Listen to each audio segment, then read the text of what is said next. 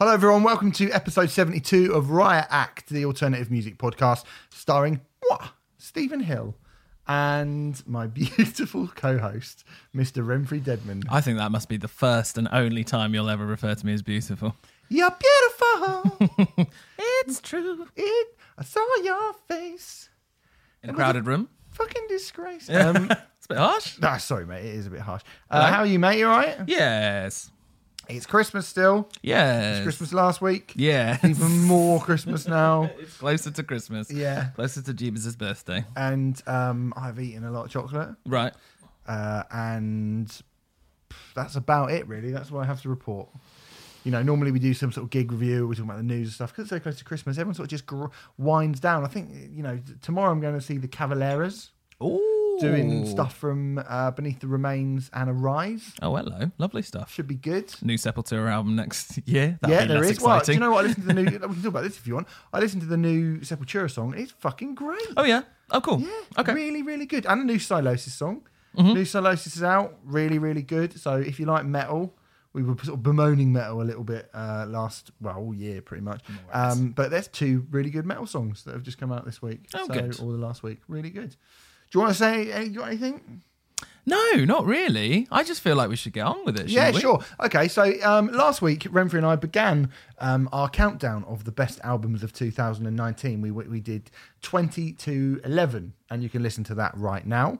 We should say our friends at Musicism. Obviously, our good friends at Musicism are integral to helping this podcast happen. We love them, and we would kiss them open-mouthed at just the first available opportunity. Would. Ooh, Renfrey. Woulda, coulda, naughty shoulda. little spaniel. They do courses, online tutorials for budding singers, songwriters, guitarists, producers, people who want to improve their skills in music. And it costs £9.99 a month to get involved, to become a member. And if you put the code RIOT in capital letters into the checkout, you can get 25% off. And that feels like a pretty good bloody deal, if you ask me. Christmas. Now, come here. That didn't sound open mouth. How do you do an open? How do you horrible. I think it'll put listeners off. So, Yeah, so let's I not just do don't that. think we should do it. Anyway, so as I said, last week we did 20 to 11 from our best records of 2019, which means today we finish up numbers 10 to number 1. Before we do that, Renfrey, I'm going to throw this at you as just to see how good you are. You've done improv before, haven't you? I have. Yeah. Let's see how you roll with this. The most disappointing albums of 2019. What? Not the worst, because I was thinking, what's the worst album I've heard this year? And I think because I'm on a podcast of significantly higher quality than I have been before, I've not been subjected to so many abysmal records this year that we've reviewed. I think we've gone out of our way to avoid the sort of stuff that I know irks me. So I don't really have anything that I think has been out and out. There's been a couple. The Coldplay album is bad. Really bad. Would you say it's one of the worst of the year? No, I mean, it's pretty bad. And I would say the Blink-182 album stood out for me. It is, Of course. just horrible, horrible record. But so I sort of changed it to most disappointing. It's a hard one to say disappointing because obviously they've not. I'm going to say the Black Album by Weezer, just because it looked like there might be a trajectory of them getting better again after the White Album. And as I said, I quite liked Pacific Daydream, even though it's better than the Teal album. The Black Album. Well, yeah, the Black Album, and I saw a tweet from someone saying the Teal Nonsense. album is the album made this decade with the least amount of artistic integrity and the least amount of artistry put into it made in the entire decade. And I thought, yeah, that's probably right, actually. Karaoke, innit? It's just like Rivers Cuomo goes to a karaoke and sings the most obvious song. Yeah, but you play the instruments as well. It's like band karaoke. Yeah, I'm not sure about that. It's good marketing. That's all I'm saying. Yeah. I'm still sticking with that Yeah. line. It's great marketing. People didn't care about Weezer, and then people cared about Weezer again overnight, And they released a dreadful record. which was a bloody shame. But there you go. Maybe the Weezer one. God, I don't know what else. I don't know. What are you saying? Well, the obvious ones, there's two pretty obvious ones for me. Refused war music. Okay. The bar is still very high for Refused. You know, I think that album's bad, pretty bad, especially for Refused. But it's got a kind of couple of all right songs on it. But that's not. It doesn't feel like enough for me. Do you know what I mean? But I would say probably that for me the most disappointing record for something which, you know, I didn't really have massively high hopes for it because I wasn't into the EPs particularly. But you know, we've talked about them a lot, and live I was always impressed with them. But it's got to be Fever 333 for me. I think, you know, it's the more I listen to that record, the more I dislike it. And one of the most divisive records of the year by far. And I mean, there is, you know, I expected it to be quite a lot of kind of COD, Rage Against the Machine, quite simplistic and quite well produced. You know, the John Feldman production, which I've spoken about a lot, is not something I enjoy. But I mean, for me, it's. I think Inglewood is there is no defense for Inglewood. There is no defense for that song. There cannot be any level of defense. It's the stinkiest stink of the 2019. That song. I think it's good. I mean, yeah, it's like Ricky Martin, mate. I'm kind of. Am I surprised? I'm sort of surprised that people have been so divisive with Fever 333, and I'm wondering where it comes from. I guess is it just because very passionate people love the bands that those guys used to be in. The pedigree of the members, and I think it feels like, and the fact that, you know, I mean, I saw them at Download last year, and I thought they were brilliant. They are an amazing live band. I really do think that they were really, really good. And I heard the EP. I think we talked about the second EP, didn't we? Was it the second or the first EP? The Made in America. No, that's their first EP. That's their first EP. Okay, it's their only EP. Yeah. Oh yeah, it is, isn't it? But you know, I heard the song, and then heard the EP, and I was like, the EP's got. It's not great, and it's not really. I'm not that excited about it musically, but it had a lot of energy, and I thought, well, if they can write some songs, great. And I think they've actually, the songs on the EP are better than the songs on the record. I do prefer the EP, definitely. Yeah. I think they wrote. I think there are more songs on the album than on the not as in there's 10 songs on the album and 7 songs on the EP, but I think they're more song like, if that makes sense. I just don't think it went in the direction that you plus a lot of other people, let's be honest, wanted it to go in, because it was a very kind of. I mean, people keep saying that they're basically a pop band, which I do think is a bit ridiculous to call them a pop band. They're not a pop band. No, they have poppy elements, definitely, and you know, but I mean, we've said this before. Like Let Live had poppy elements. They maybe integrated them better and in a more interesting way. I definitely agree with that, as I just said it. But you know, I don't know. I guess because they have done so well so quickly, not many bands play the Forum on their first album, do they? No. And you know, and it doesn't look like it's going to go away. I mean, you've got 333 Records now, haven't you? Yeah. And you know, they've just signed like Nova Twins, who were doing, who played that Brain Stew cover with them when I saw them at the Forum and things like that. You know, I'm sure. I think we'll probably review that. Yeah. I think it's worth reviewing. Listen to that actually. Yeah. That's for next year, obviously. But Yeah. So you know, I mean, they're not going away, I guess. But yeah, which also means Let Live aren't coming back. No. That's the other thing, isn't it? I never would have expected it though. Anyway, but that's for me. So you'd say Weezer the biggest disappointment of the year? Probably. I mean, off the top of my head, yes. There's probably other ones, but how about, because I'm presuming, I know this won't be in either our top 20. Ammo by Bring Me the Horizon, big records. Very divisive, hot potato of a record. Got them their first UK number one. End up headlining, you know, All Points East, which you can say, it didn't sound very well, and I gave it a ticket, blah blah blah blah. They still did it, right? You know, that's what it will say in the, you know, on festival posters when you look back at them historically. Yeah. Ammo by Bring Me the Horizon, we were sort of a bit like the record. We were kind of up and down in it a little bit. Yeah. Are you asking me, is it was it disappointing for me? Yeah, well, yeah. I mean, disappointing, or were you disappointed? Well, yeah. I guess just looking back, I've picked a couple of the records that were kind of big talking points of the year. For me, not massively, because I've never been a massive Bring Me fan, even during There Is a Hell and Sempiternal and Suicide Season. I will absolutely. I think Sempiternal is a fantastic record from a band who I don't care all that much for. I think There Is a Hell has some amazing bits on it as well, but that's about as far as I go with Bring Me. So they've never really been in my wheelhouse. I've never really been. I've just never really been bothered by them. So to say, was I disappointed by it? No, not particularly. If anything, I think I probably liked it more than I expected to. Yeah. Now, funnily enough, I went back to it quite recently. Okay. And I like it. Like I do. There's a lot. I mean, there's a lot on it that I don't really care for. Yeah. But I actually find myself like. I mean, I've seen a lot of people saying, "Oh God, I really love That's the Spirit," and now they've gone really poppy on Ammo. I think that Ammo's far heavier. Than That's the Spirit. Yeah. Far heavier. That seems like a silly thing and to say. far better as far as I'm concerned. I think Yeah. Happy Song off of That's the Spirit is really good. I think Throne's really good as well on That's the Spirit. Throne's the one. And Drown is really good as well. I thought the singles from That's the Spirit were quite good and Nothing Else. But I think there's actually bits like Nihilist Blues was one that I was like, whoa, I'm not sure about this originally.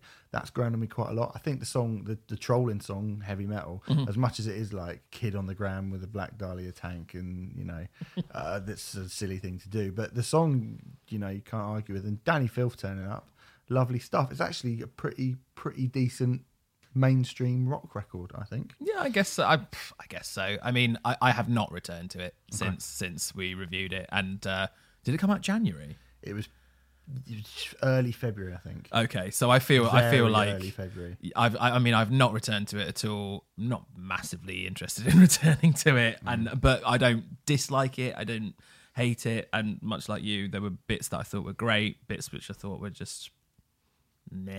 Yeah, fair. Okay. Yeah. Good. Right, well, let's crack on. All right. Let's do the thing. You started first last time? I did start first last week. So do you want to start first this week? Well, I think it makes sense to continue down that vein of you. Well, it might do. It might not. But let's see. All right. Okay. No, I will. Fuck it. Yeah. Number 10 for me. This actually goes to show, I think, how good this year has been. I think I said last week when we got to number 13 for me, which was the National, from here on in, it is like really, really great records. I was very vocal when we reviewed this record about how I basically kind of insinuated that it had a great shot of being my favourite record of the year at the time. And listening back to it, it's ended up being number 10. I listened back to it in the sort of build up to this, and I was like, my God, I'd been gone a couple of months without listening to it. It is absolutely brilliant. So Teeth of the Sea, Wraith, is my number 10. Like I say, could have been my number 1 in a lot of years, because having gone back to it, like I did go a couple of months without listening to it, having gone back to it, I just remembered what an amazing trip it is. It's predominantly, I would say, I mean, I consider it to be an instrumental record. Yeah. I'd say broadly it is. Yeah, there are some kind of female vocals that sit, not like backing vocals, but the stuff that sit kind of to the side or, towards the sort of a little bit further back in the mix. Yeah. And are not the dominant thing of the songs that they're featured in particularly, especially not throughout the entire track. But it just mixes a lot of stuff, which I find really, really fascinating and interesting. A lot of things, like I think I compared it to sort of Aphex Twin mixed with Ishan or something when we reviewed it. Yeah, and it's a really odd record and a very difficult one to describe. Isn't it is a really odd one to describe because it is kind of, for me, it's sort of techie prog, because it does have those textures and tones of what tech metal is, but there's nothing metal about it at all. I mean, there's literally nothing metal about this record at all. In fact, there's not even that much which is at all guitar driven about this record. It's very much a kind of electronic record, predominantly. I was going to say showing our age, but I think if you came across this in HMV, it would probably be in the electronic section. Yeah, I think so. I would have thought. Yeah. So, but then it's got this brass section in it, which yeah. is just, it's a really odd mix of kind of jazz and broken electronics and kind of tech prog song structures. Yes.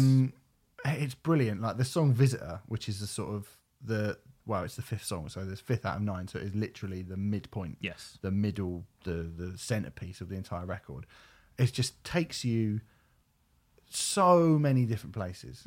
And if you put it on again with headphones, I would suggest listening to this record if you can on a very good sound system, particularly on a good pair of headphones if you can. It's like an unbelievably immersive experience. You listen to that walking down the street. If you've got 10 minutes just to walk down somewhere with that on, the way I always say like those albums can kind of change the way you walk.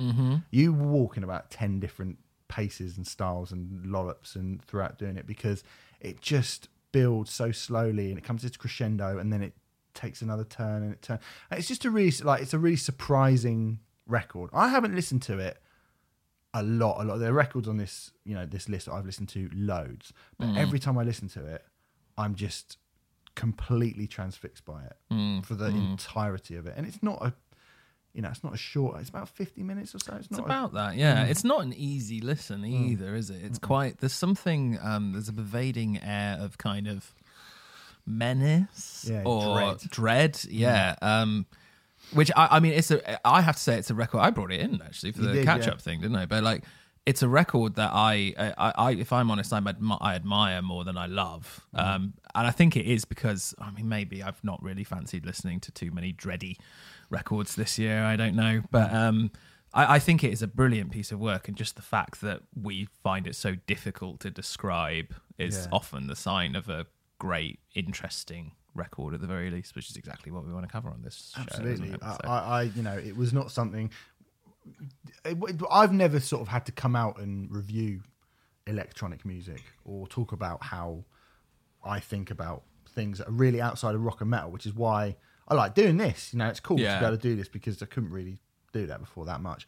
But sort of then what you realize is that when you do get an album as weird as this, you then sort of go, I don't even know if I'm qualified to know how to even begin to speak about this record, because it is such a fucking, there will be people who know all about jazz who will be able to say, well, that's a bit Charlie Parker, or that's a bit like Duke Ellington or whatever, whereas I can't do that, and I can do it a bit more with electronic sort of stuff, and I can kind of see how the line could be drawn to, them playing Art Tangent or whatever. Which they have done. I think. But it all feels like this kind of big jumble of stuff which I'm more aware of, rather than have both feet firmly planted into. So that for me is an exciting thing. And I've just really fucking loved listening to this album, and actually really, not only have I loved listening to it because it's been good, I've really loved listening to it and being like, I really like something which is just so far away from when people go, oh, you're that dude who likes Sick of It All. Yeah. Do you know what I mean? Well, it's far away from your comfort zone, I guess. Yeah, it's really far. It's really quite far away from what I would normally listen to. Yeah. It's a fascinating record, and I implore everyone to check it out and listen to it. And there are going to be a lot of people who are just not into it, and you can probably figure that out in the first 3 tracks, I reckon. Yeah. But that will be 20 minutes of your life. yeah. But it is. But no, it's a really fascinating record, and it's a very difficult one to pigeonhole, which is always a good thing. I find. It is great. It's great. That's Wraith by Teeth of the Sea. My number 10. Okie dokie. Okay. Well, my number 10. I mean, I said that I haven't listened to many sort of difficult records this year, although this is going to be a bit of a juxtaposition to that, because my number 10 is Caligula by Lingua Ignota. Okay. Now, it's a very, very curious thing indeed, having to put an album like Lingua Ignota into your albums of the year list, I find. An album, the majority of which I do not enjoy listening to at all. I despise listening to a lot of this album, which sounds like an absolutely crazy thing to say, but it's because it's sort of a stark reminder of the sort of male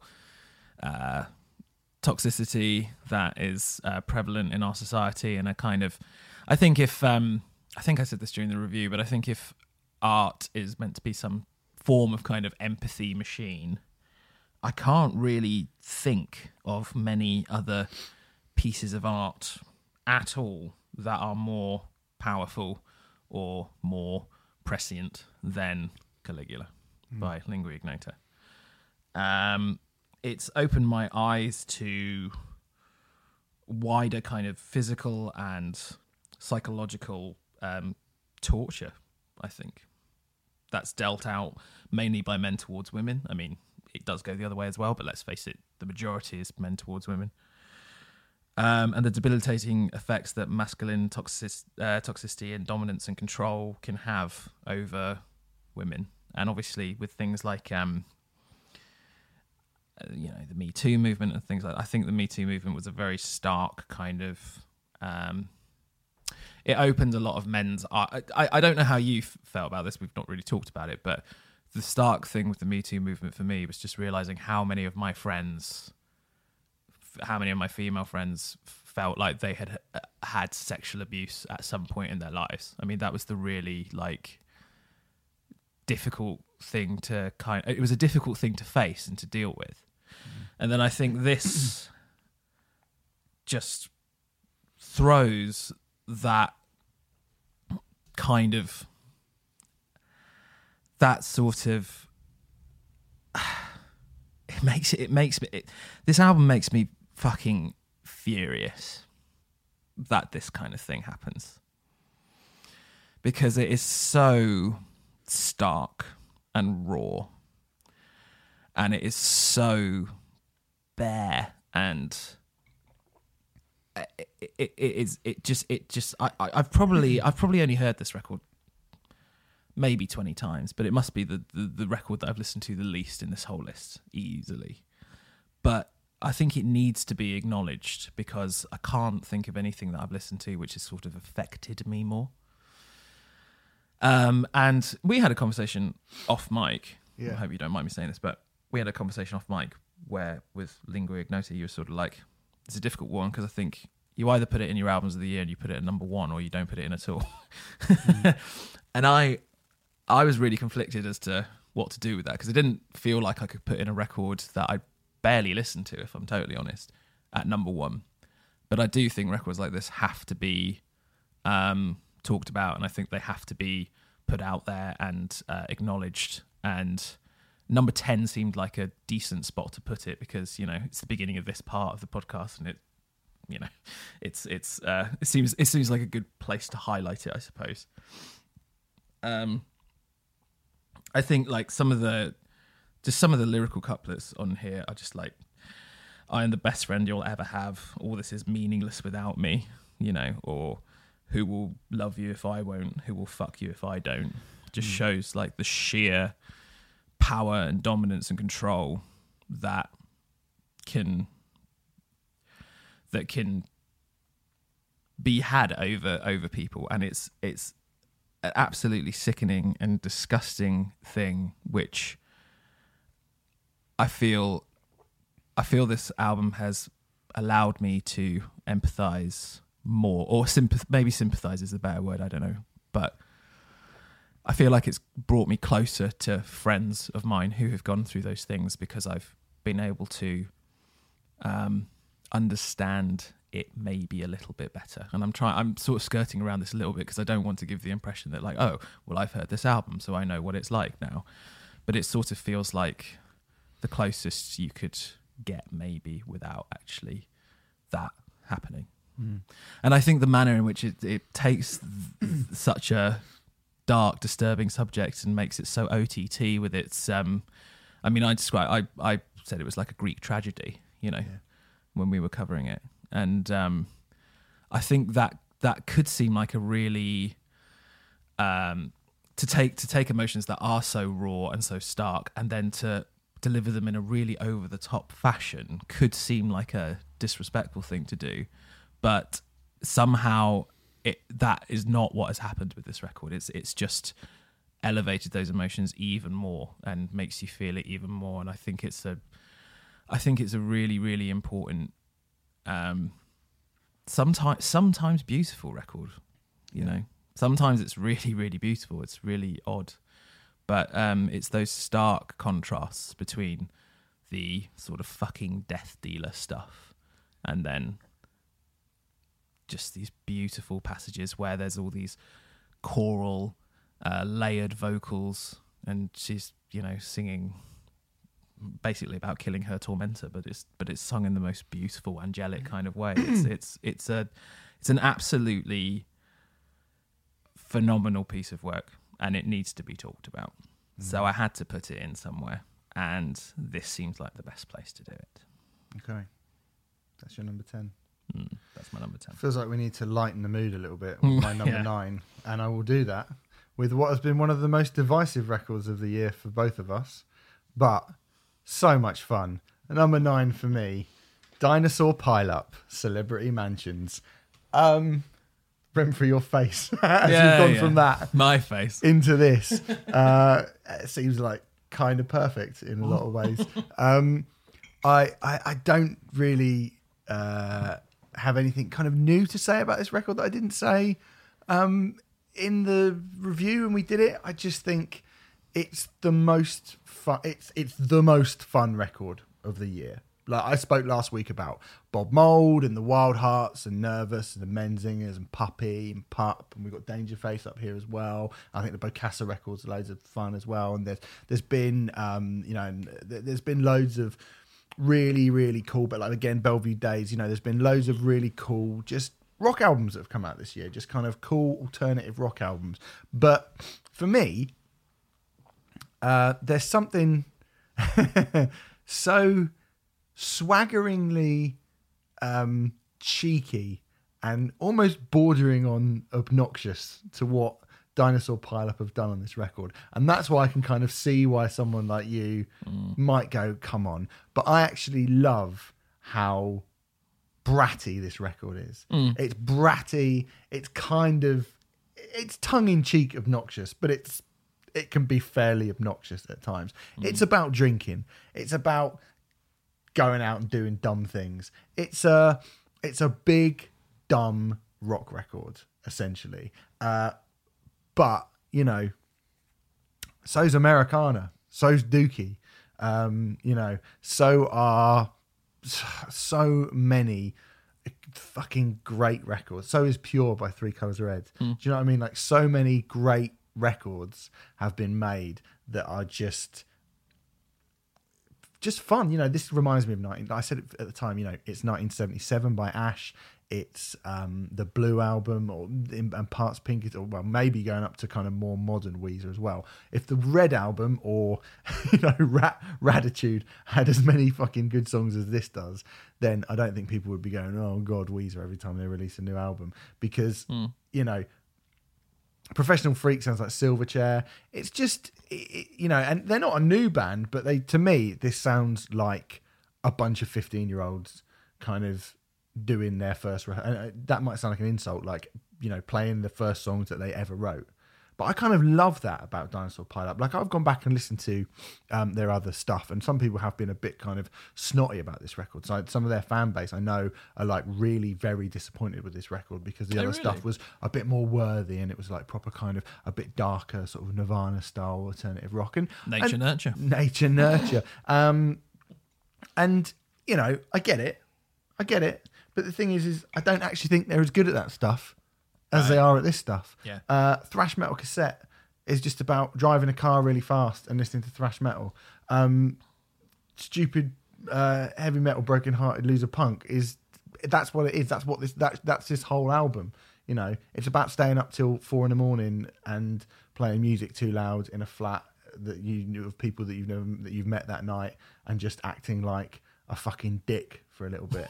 And you know, although I don't do that very much anymore myself, I don't at all actually. But like, you know, these songs are just, I think every single one of them is great as well. Black Limousine, Round the Bend, Pour and Get, like, they're all brilliant. But for me particularly, I know you hate it, but it is the new, it is the closest thing we've had to Beverly Hills by Weezer or Pretty Fly for a White Guy.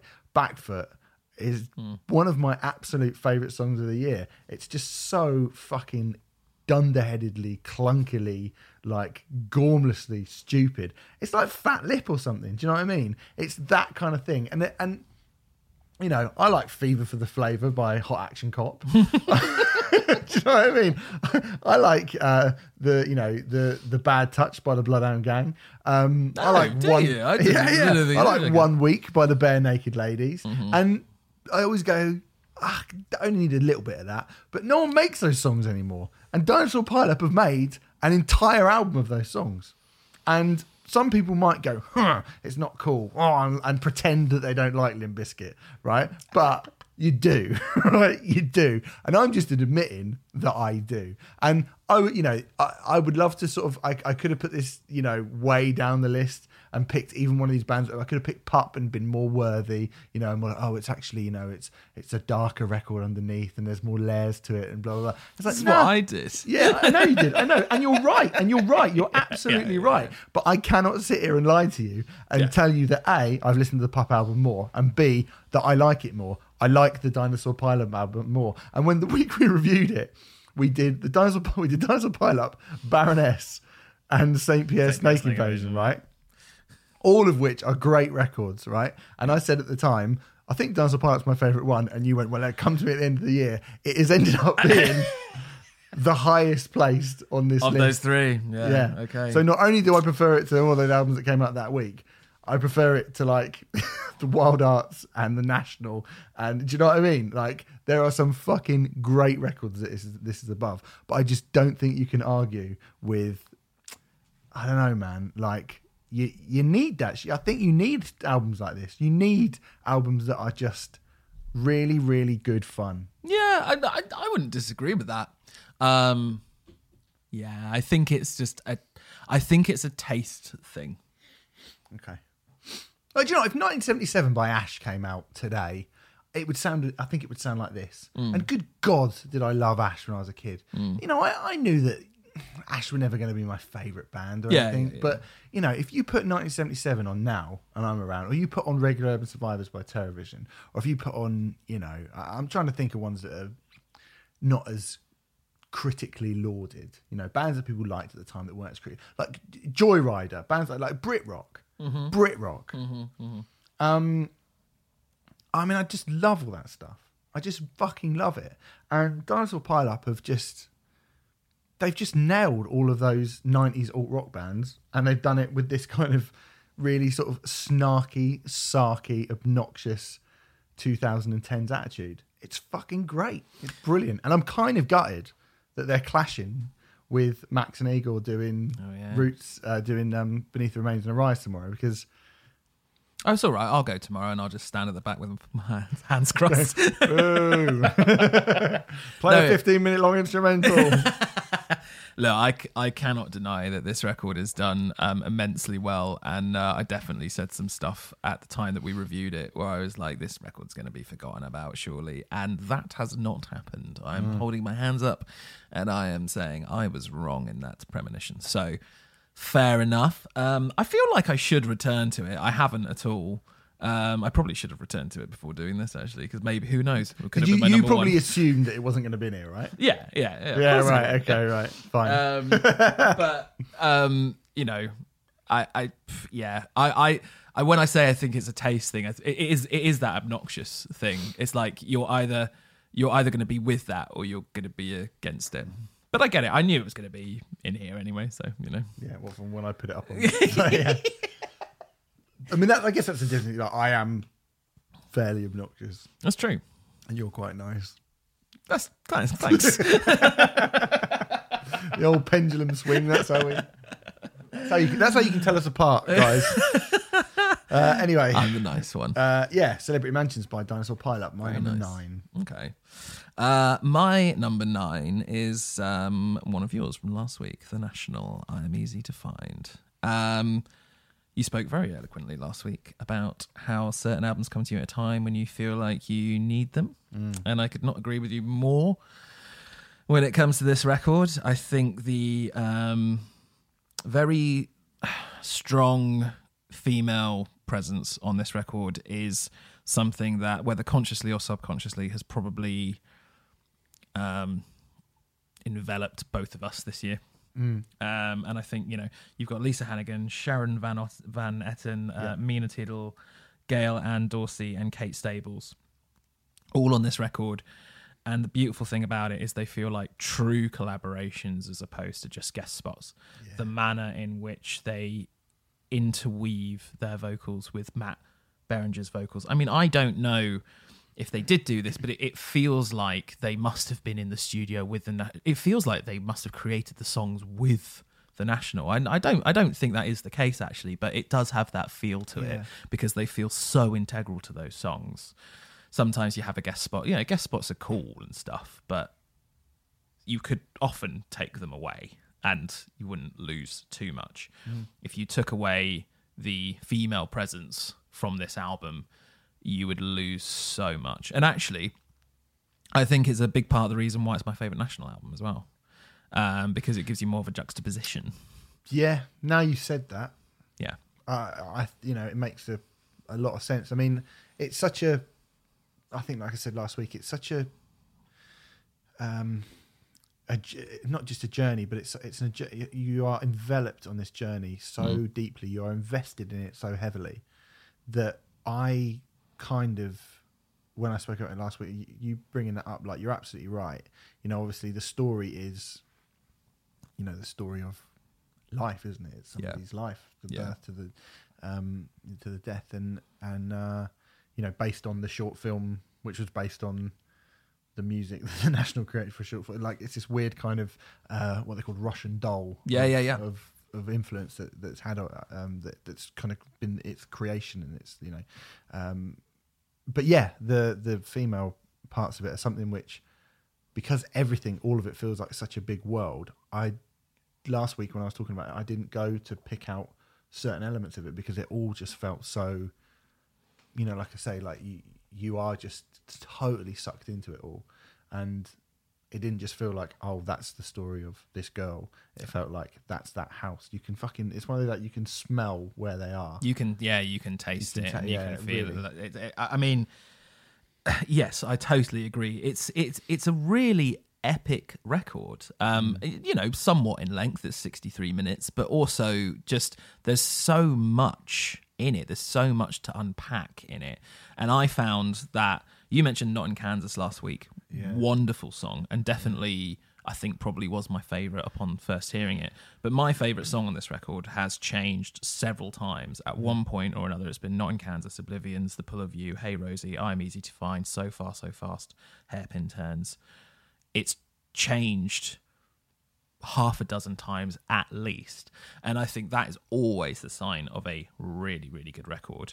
I think at the moment I'd probably have to go with Light Years as my favourite. It's the final track on the record, which is this great song. This beautiful piano ballad, which just completely tears me apart, basically. There's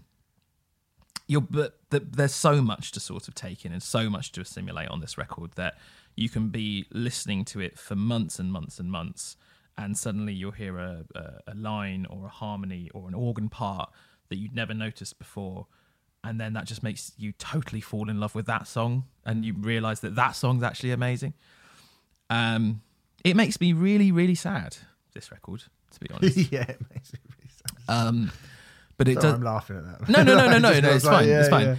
Yeah. It makes me really sad, but in the most sort of cathartic, bittersweet way, because it makes me pine for things that I can no longer have, and yet somewhat grateful that I once had them.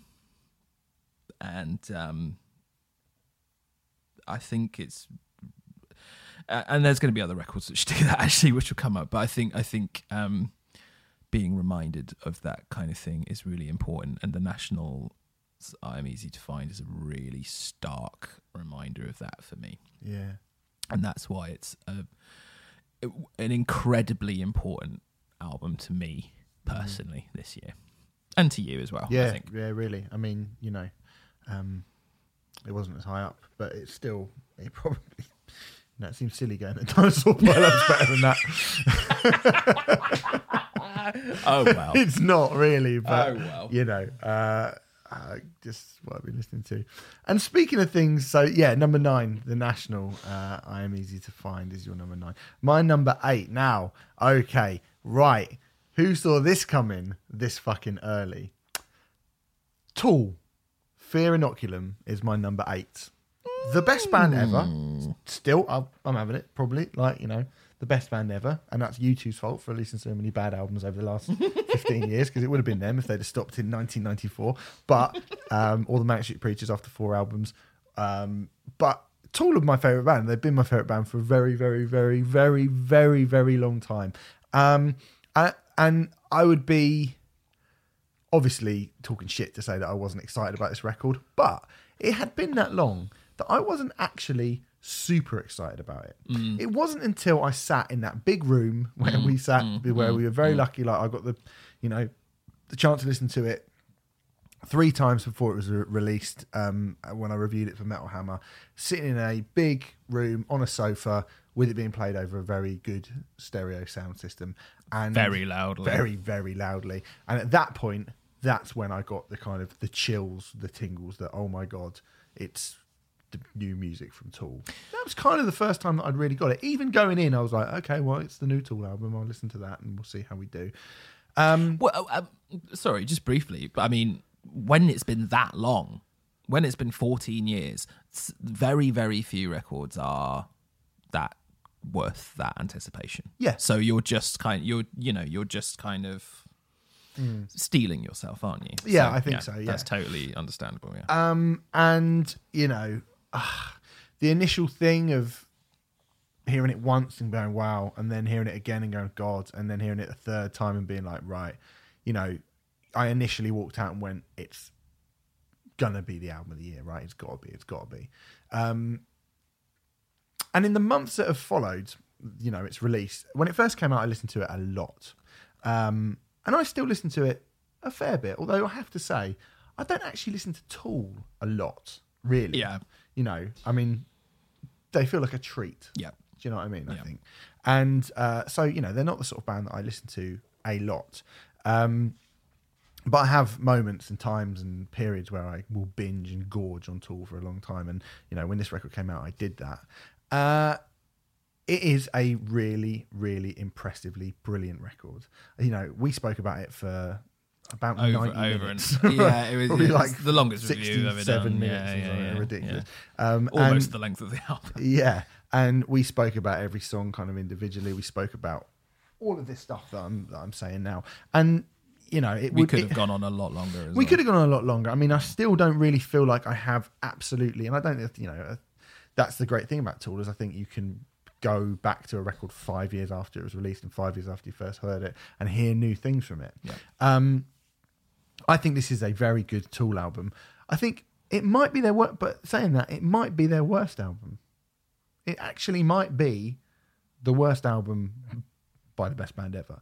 And I don't feel like that means it's a bad record. I just think the standard of the music they've made previously is astronomically high. That what this feels like, Fear Inoculum, is a consolidation of the fact that Tool sound like Tool at this point. Do you know what I mean? That's kind of how I feel about it. I felt like I got something quite different from 10,000 Days. I certainly did about Lateralis. I think, you know, I got Undertow and Anema at the same time, essentially. So I could tell that those albums were fairly different from each other, but not huge stylistic leaps. Probably the smallest stylistic leap until this point, I would say. And, you know, this is a really, really great record. You know, it's Tool, and it's Tool doing all of the things that that has made them kind of the biggest cult band in the world. I think there are moments on this record that are just absolutely incredible, as good as they've ever been. Do you know what I mean? There are bits on, you know, Nemea, Tempest, Descending, I think are as good as any song. Could go toe to toe with the very, very best of anything Tool have ever done before. ever. That's about 35 minutes of the record. It is. It's about half the record. Yeah, it is. So let's not We're just under. This is a large chunk of the record. Yeah. Is absolutely 10 out of 10, world class, phenomenal. This would be higher up, but we're getting to a point in this list, I think, where everything that comes after this, really this is the point where I said everything after this I love. I think everything after, from sort of this point onwards, is where you go, okay, well, even Tool can't slip through. This is an impenetrable wall of just only brilliant music, only like absolutely staggeringly great music. And that says a lot about how good 2019 has been for music, I think. The reason why it is a little bit lower than people might have expected it to be is, it's wow. I'm struggling to find actual criticisms for it, and I don't think I should have to sort of justify why it's only at number 8. Really, it's just that some stuff has been better than it. But People might be surprised though. I think people will be a little bit. Yeah, I think maybe some people might be a little bit surprised. I think the title track, and then you've got stuff like Legion Inoculant and Chocolate Chip Trip and the mocking beat at the end, like the stuff that kind of breaks it up. I do think, I just think that the title track's kind of all right. I think a lot of this record follows a fairly similar pattern, not formula, but until taking Tempest out of it, I do think they do have a type of pattern. Mm-hmm. Each song feels like an album in itself rather than a song, if you know what I mean. And that's a cool trick to do. I'm not necessarily, have I ever put Fear Inoculum on and felt like it really genuinely flows like an album, like in the way that Anima or Lateralis did. I don't feel that. That would be my one criticism of that record, of the record. That would be my one sort of criticism of it, is that I feel like a lot of these songs seem to exist in isolation. I don't know how you feel about that. Might have to go into it a little bit later.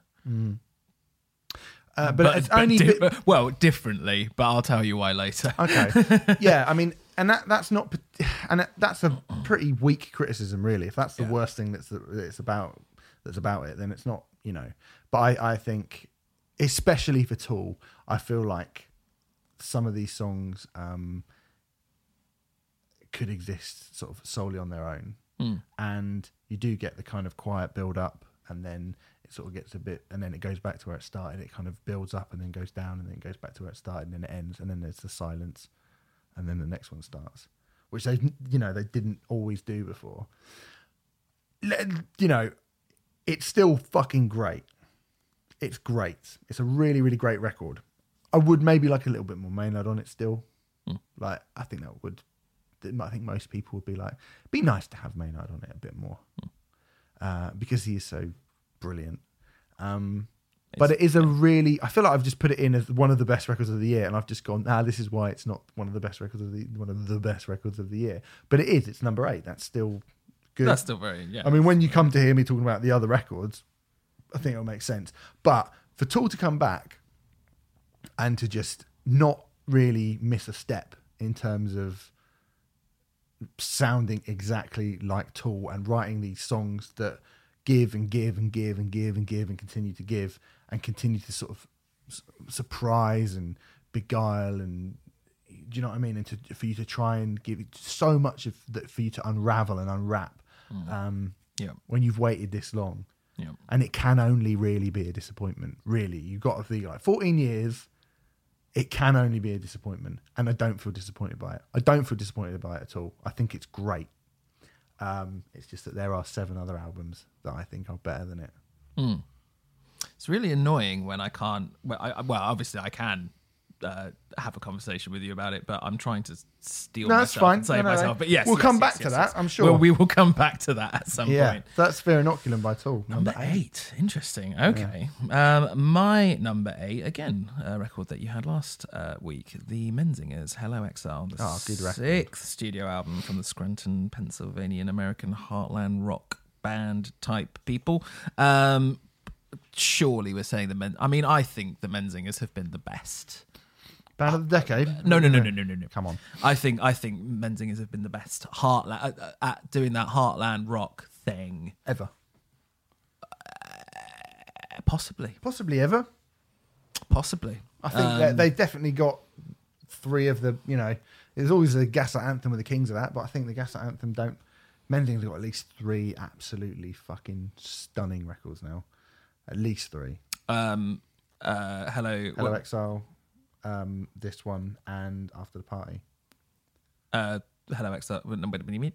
Hello Exile is this one. So After Hello the Party. Exile. Fucking On the Impossible Path. On the Impossible Path. Yeah. Okay. I mean, Rented World's my favourite, but there we go. But then that's not how most people feel about it. But I like that as well. I said during the review that I think this is probably my second favourite Menzingers record. It quite firmly is my second favourite now. I think I tend to prefer the Menzingers when they're a little bit more kind of laid back and contemplative. I love the punkier stuff, like I Don't Want to Be an Arsehole Anymore and all that kind of thing. But I feel overall, Hello Exile might be the most contemplative record they've done. Certainly more so than After the Party, generally, I would say. I mean, there's contemplation on all of their records, but, I think songs like Last to Know, Hello Exile, and I Can't Stop Drinking, just they do that. I don't even want to call them ballads because I don't think they are ballads, but they do good ballad. You know what I mean? Yeah. They do good slow song. Yeah. Better than almost anyone I can think of, really. And they have a way of chewing through the fat and cutting straight to your heartstrings, basically. They're able to write lyrics and couplets that feel so personal and pertinent to you that it feels as if this song has been written for me. I feel it so strongly, and yet thousands and thousands of people are feeling exactly the same thing. Yeah. And that is a phenomenal skill. That is a really difficult, phenomenal skill to get right. And I think is what I think that is what that is the thing that brings all these heartland rock bands together, effectively. That feeling of being able to kind of empathize, I guess, in a brilliant way. That's what Springsteen does brilliantly, isn't it? I feel like these are just songs for fuck-ups by fuck-ups, to scream at the sky and to get absolutely wasted on and then just like scream them into the ether. And it I mean, in a way, it's just another brilliant Menzingers record, but it's a brilliant, pertinent record to now. You said last week that America, You're Freaking Me Out might be the best opening song of the year, I think you said. Yeah, I did, yeah. I may think, yes, I probably agree with you. I think the sentiment of that song, there's a lot of people who are feeling that way. Yeah. And it cuts to it so brilliantly. High School Friend is just wonderful. Strangers Forever is just the most beautiful, poignant, heartbreaking sort of song where maybe a relationship didn't go right or something like that, and you just wish you'd never even tried with that person or anything like that. It is just another brilliant Menzingers record, but it's another brilliant record by one of the best bands going at the moment. Yeah, I agree. It's fucking great. Super great. Yeah. There you go. Number 8, the Menzingers. Hello Exile. Right, my number 7 was one of yours from last week. Hey. So we're doing just doing swapsies. We called it the best metal record of the year for kind of just being heavy, and that's kind of it. Yes, absolutely. Car Bomb, Mordial. I wasn't even vaguely excited about this. I have to be honest. I have to be super honest about it. I thought the last Car Bomb album was good at a type of music which I'd kind of grown rather tired of. Tech metal, which is essentially what this is, that kind of genty, Meshuggah thing, particularly the heavy bands. I think I'm always more interested in some of the lighter bands. Tesseract, I guess you could say Leprous a little bit. Even Periphery have their kind of clean vocal soaring-y moments, and I like those bands. Periphery can be heavy as well, but when it's just these kind of chuggy palm muted there's a song called XOXOXOY on it, but that which feels like taking the piss out of these tech bands that just go gego gego gego, and like they think, oh, that's what Meshuggah do. It's like they don't. You can't do that. And so I've become very very just completely disinterested really with that scene as a whole. It's very very tired in my opinion. And I knew from seeing Car Bomb with Gojira and Code Orange a few years ago that they were a better version of that. And I thought that record that came out of theirs was a much better version of a lot of those bands. But I have to say... You're talking about Meta. Meta, yeah. But I have to say, it was not something that I was ever going to go back to. Because for so many of those bands, I'm like, I got Obscene over there. Yes. I got Obscene. Yes. I've got Meshuggah's entire back catalogue. Yes. I've got Between the Buried and Me. I've got a bunch of stuff, right? I don't need you. Yeah. I absolutely don't need you. So I was not excited about Car Bomb's record at all, to be perfectly blunt about it. You were like, well, wow, new Car Bomb. And I was like, oh, well, we will review it. But it will probably be like, oh, they're pretty good. I was excited. Yeah. Yes, I know. I remember you were, yeah. Because everything of theirs I'd heard, I was like, they're a good band from a scene which has become very, very dull. And I genuinely believed you couldn't do anything new with that. I genuinely thought, what can people do with that sound and that style and that genre, that little subgenre of music, that pocket of music? Because no one has, have they? No one's even really fucking tried, to be fair. And along come Car Bomb, and within probably about 15 minutes of putting it on, I was just like, my jaw was on the floor, like, oh shit, somebody's finally taken this bloody unbelievably generic, really now at this point very safe, very dull type of music, and have injected it with some energy, some enthusiasm, some songwriting craft, some actual ingenuity, and have made a metal record which doesn't sound like just another metal record. And there are obviously that they exist within the framework of what those Meshuggah bands do, but there are so many bits on this record where you just go, right, that's going to stay with me now. Like I mentioned XOXOY, that XOXO, that was that sticks with you. We've done the old the Scattered Spirits pew pew pew pew pew thing a whole bunch of times. It's just like the title track is just crushing, absolutely crushing. And then the song that follows it up, was that Icidal? I don't know how you say it, but again, like just some of the drumming patterns in that are just, you just go, how? Yeah. But yet it stick. But I can remember the riffs. Sometimes you listen to these bands and it's just like, oh wow, that's a really, really impressive drum part. But then you forget it the second it finishes, and it just goes on to more like bam, ba, ba, ba, ba, bam, ba, ba, like that. This record is catchier and heavier than anything any of those bands have put out maybe ever. It's fucking brilliant. And it deserves to be thought of as a Le Font Sauvage, as a Obscene, as a The Trees Are Dead and All We That. Like it deserves to be. It's in the caliber of those unique bands that all of these other chances have been copying for years and years and years and years and years. The Sixths and the Meshuggahs and the Gojiras and the, whoever else you want to chuck in, the Dillingers, whoever else you want to chuck in there with them. This album has now put them, for me, maybe not on par with, because it's one album, but within touching distance of being one of those bands. If they do another album this good, though, they will be in there, won't they? Absolutely. Yeah. And all of those other bands are pretty much gone. They're like Dillinger split up, Sixth are kind of, Sixth are together, but just sort of intermittently. Who else did I say? Gojira. Obviously, Gojira leave like 10 years between each album. Yeah. Meshuggah haven't done anything, which has been super exciting for a little while now to my ears. So I think, it's all set up for Car Bomb to be a fucking big deal. And it's weird to me that it doesn't really it feels like we're the only people that have sort of said that.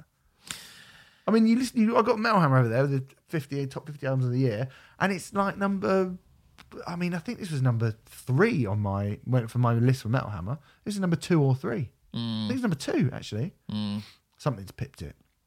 You know, I expected to see them really fucking high up in the end of the top 50 year list, and they were about number sort of, I think they were in the sort of low 30s, in the top 50, and I was like, that's really weird. Like, I would have thought, you know, everyone would have been really big on this record, and you know, it just doesn't really feel like anyone else that I've not seen anyone else from any of the other sort of media outlets really go that hard in on this record, and I don't know why. Is it just because of like tech metal's not the cool thing anymore?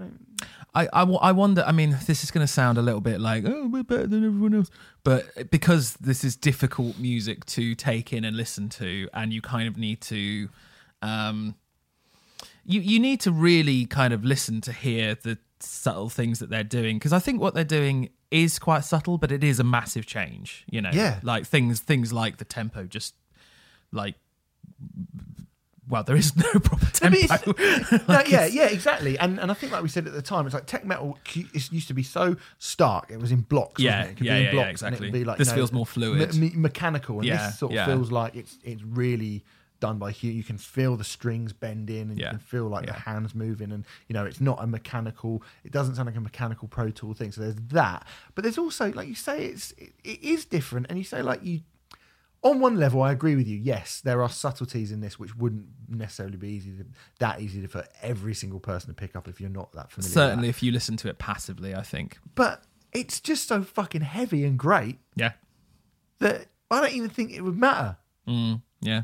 People picking up people going, oh, the new Killswitch Engage album. Like, fucking don't get me wrong. You know, I love Killswitch Engage. I'm not slagging. I'm not like you.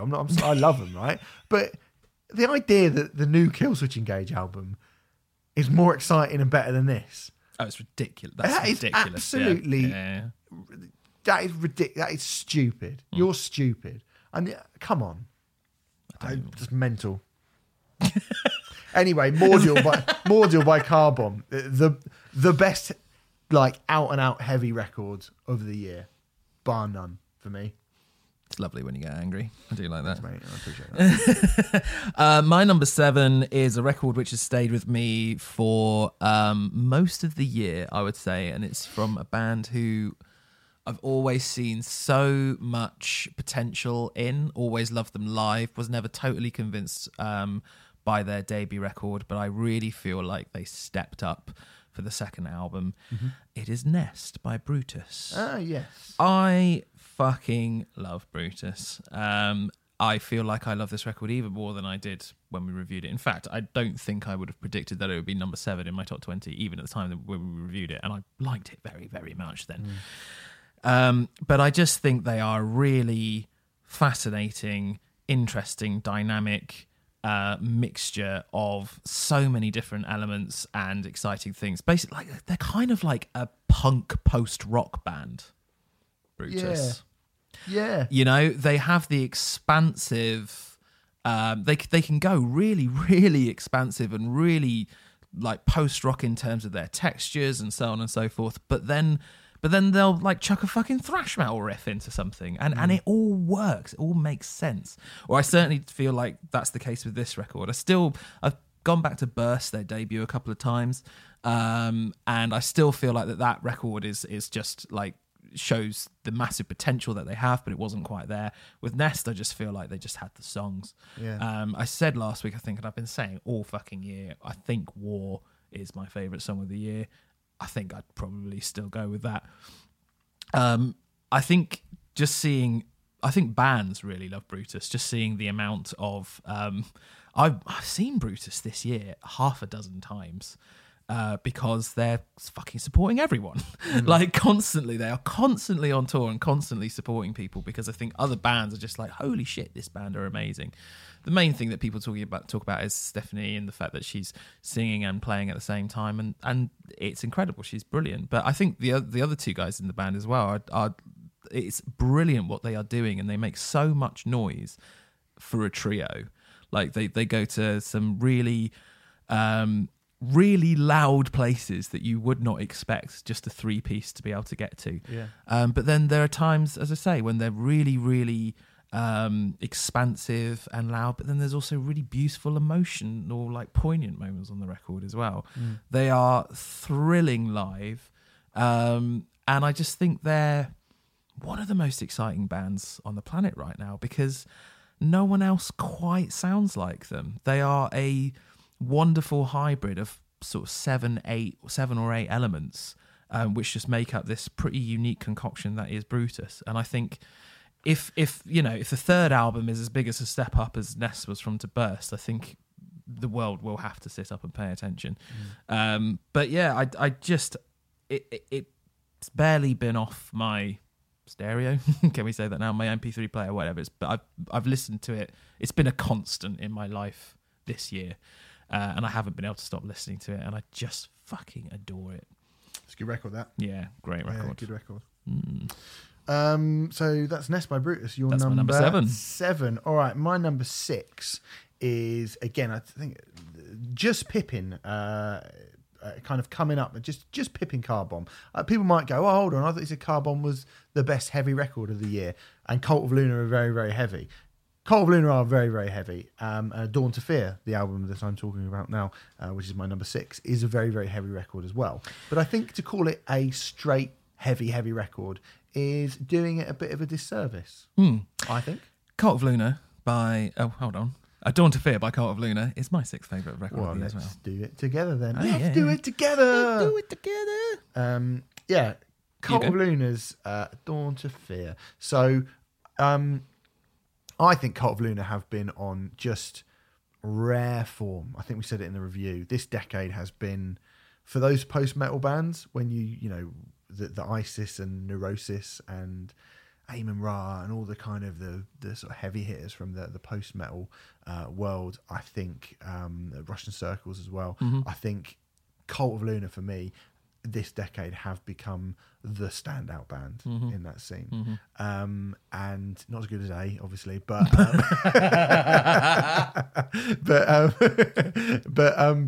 yeah, they have become the standout band in this scene. You know, Vertical, we'll be talking about our albums of the decade at some point, and Vertical, Mariner, you might hear me expand on that theme a little bit more. But, you know, so my expectations levels were understandably getting towards the end of a decade where Cult of Luna have been just insanely brilliant. Were very, very, very high. And a bit like Tool, really, I think sometimes you go, yeah, I don't know, they're probably going to have to drop off at some point, because bands always do, don't they, right? Bands do eventually stop releasing really great records and they just release all right records. And I wondered if maybe this would be the one where Cult of Luna just released a kind of quite good record.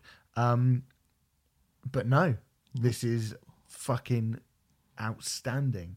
And I think, you know, we said it again, we said it in the review, the addition of actual melody, like real, you know, obviously there's melody in Mariner with Julie Christmas. I think Julie Christmas brings the majority of that melody to the record. On Mariner, Mariner. Yeah. But to see and hear Cult of Luna, you know, delving into stuff like, I think we said at the time, like Radiohead, is, you know, is not something which I've heard them do before. To hear, like, you know, kind of organ pieces and I never remember the squeeze box, the accordion, and hearing that and hearing these kind of traditional folk elements being able to exist inside this crushing, you know, what Cult of Luna can do, crushing post-metal in their sleep at this point. Yes. But it's stretching those dynamics out a little bit further. I mean,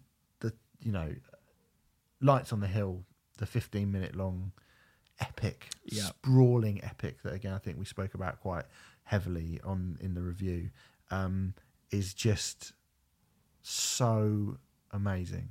It's so breathtaking. And it feels, again, this album, it's that does not feel like 15 minutes of your life. Absolutely not. Well, this album is 79 minutes long, and I routinely complain about albums being too long. And I loaded this album up, and I was like, I like Cult of Luna a lot. Yeah. But the idea of a almost 80-minute Cult of Luna album, I was pretty much like, oh, really? That's I'm not sure about that. And there is something, time just bends in on itself when I listen to this record, and I feel like only half an hour's gone. It's hypnotizing, and hypnotizing is the word. In fact, looking at other reviews of the record, I feel like every single review uses the word hypnotizing at some point for this album, because that's exactly what it is. Yeah. I mean, the heavier, more Cult of Luna type tracks, I suppose, are the ones which got my attention to begin with. Stuff like The Silent Man and The Fall. But that's the album opener, and it sets the scene really well. Yeah. Like, and at this point, I go, "Ooh, then it set the scene well." Yeah. The Silent Man. Well, what I was going to go on to say is I think my favourite songs from this record are the less typical Cult of Luna songs, aka Lights on the Hill. And actually, my gold standard may go to We Feel the End, which is, almost entirely sung. It's like it's really, really subtle and very like it's the kind of song that you don't even fully notice initially. It's almost. I mean, it's ridiculous to say this of this song because it's 7.5 minutes long. It's like an interlude. It's almost like an interlude. Yeah. And it does feel like that. But it does feel like an interlude because it's so kind of, I don't know. Well, yeah, time bending, but the more and more I've listened to this album, I think I've seen quite a few fans dismiss this record, or people who used to be fans or whatever, and just say, "Oh, it's just another Cult of Luna album." And I think it would be really easy to say that if you just sort of put it on and listen to it quite passively. Yeah. But it's about delving into it and finding all those things, all those sort of folky elements that you were talking about, and all those kind of things. And then when you pick out those bits, it just transforms into something utterly brilliantly devastating and wonderful. I mean, I didn't think I'd be talking about a Cult of Luna record which is potentially better than Mariner, but this is starting to get to the point where I'm like, is this better than Mariner? Every time I listen to it, I feel like it inches closer and closer and closer. And I wouldn't absolutely. It doesn't feel like a stupid thing to say, although I'm not. I don't know. And it does, and I will say it does get better with every listen as well. Yeah. It gets better with every single listen. I think it definitely is better after seeing it live. They played Lights on the Hill live. Yeah. Didn't play I Love Lake Tahoe. No, tragically not. They played Lights on the Hill live, and again, that was just mesmerizing, and it's just I mean, I don't think anyone quite does this like Cult of Luna in this current time. Certainly not what they're doing right now, I don't think, no. Yeah, certainly exactly. on the basis of this album, and I think it's with Marin as well, and I'd even go back to Vertical as well.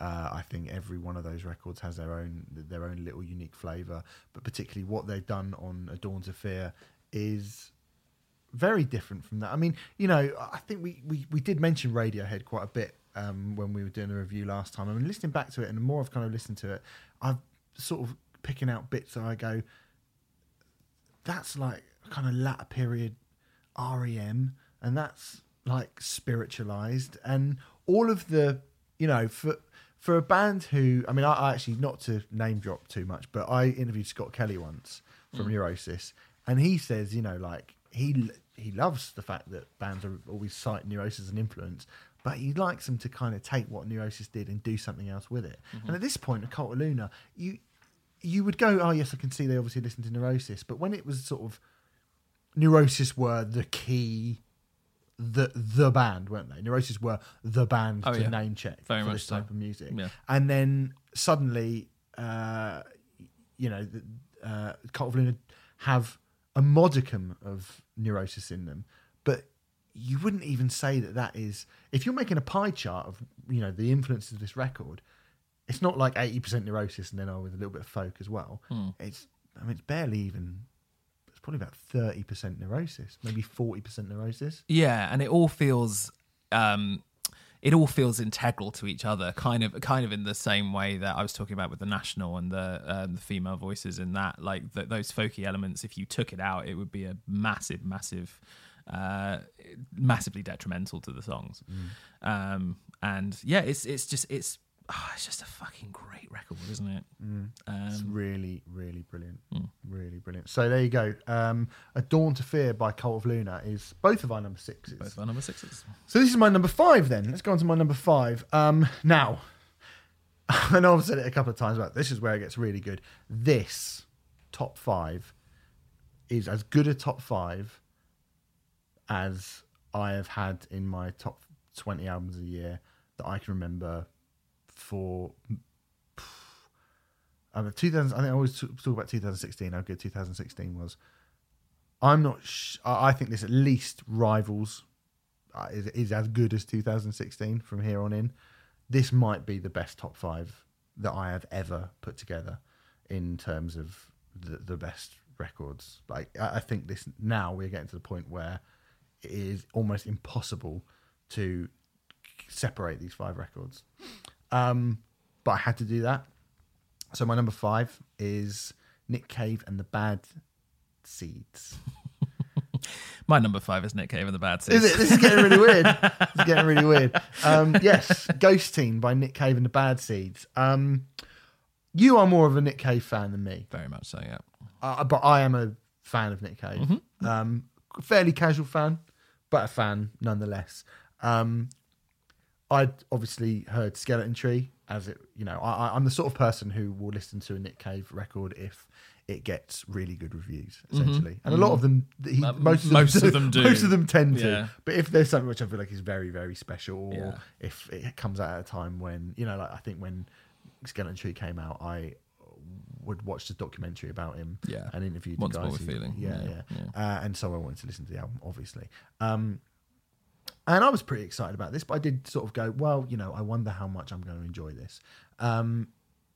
Very quickly, I was skeptical as well, because I thought, double record, he's already sort of done that before. I mean, I loved the last double record, the Abattoir Blues and Live Orpheus, but I wasn't sure if it was necessarily the right thing to do, and I heard lots of synthesizer stuff, and is that really a good idea? Stuff. Yeah, I mean, I kind of read a review of it before I listened to the record, and they were mentioning Disintegration by The Cure, and saying this is basically, 11 disintegrations by the title track. Disintegration by The Cure. And I was like, I just couldn't imagine it in my head. No, me neither. And I thought that's kind of a weird thing. But I guess much like Mark Lanigan's record that we spoke about a few weeks ago, which is very, very different from Mark Lanigan. This feels very, very different and unexpected, and not the sort of thing you would assume would be the sort of safe ground for Nick Cave and the Bad Seeds. Absolutely not. No. That's something he and they are very, very good at doing. They don't really repeat themselves. But I mean, the record itself is just utterly fucking glorious, tragic and heartbreaking and uplifting and beautiful and poignant, and so many things which have just really, really resonated with me a lot, like over this year. Obviously, you talked about a kind of cathartic experience from listening to the record. The song Ghosteen Speaks.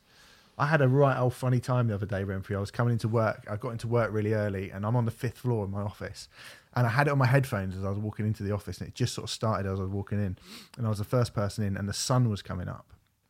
And I put that song on, and obviously it says, like, I'm beside you, look for me, look for me.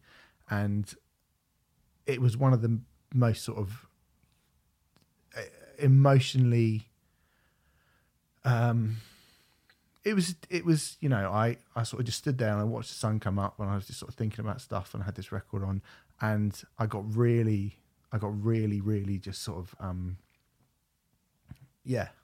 got really emotional about it.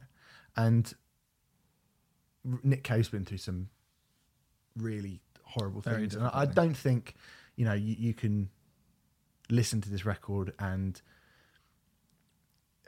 it's not explicit, but it's also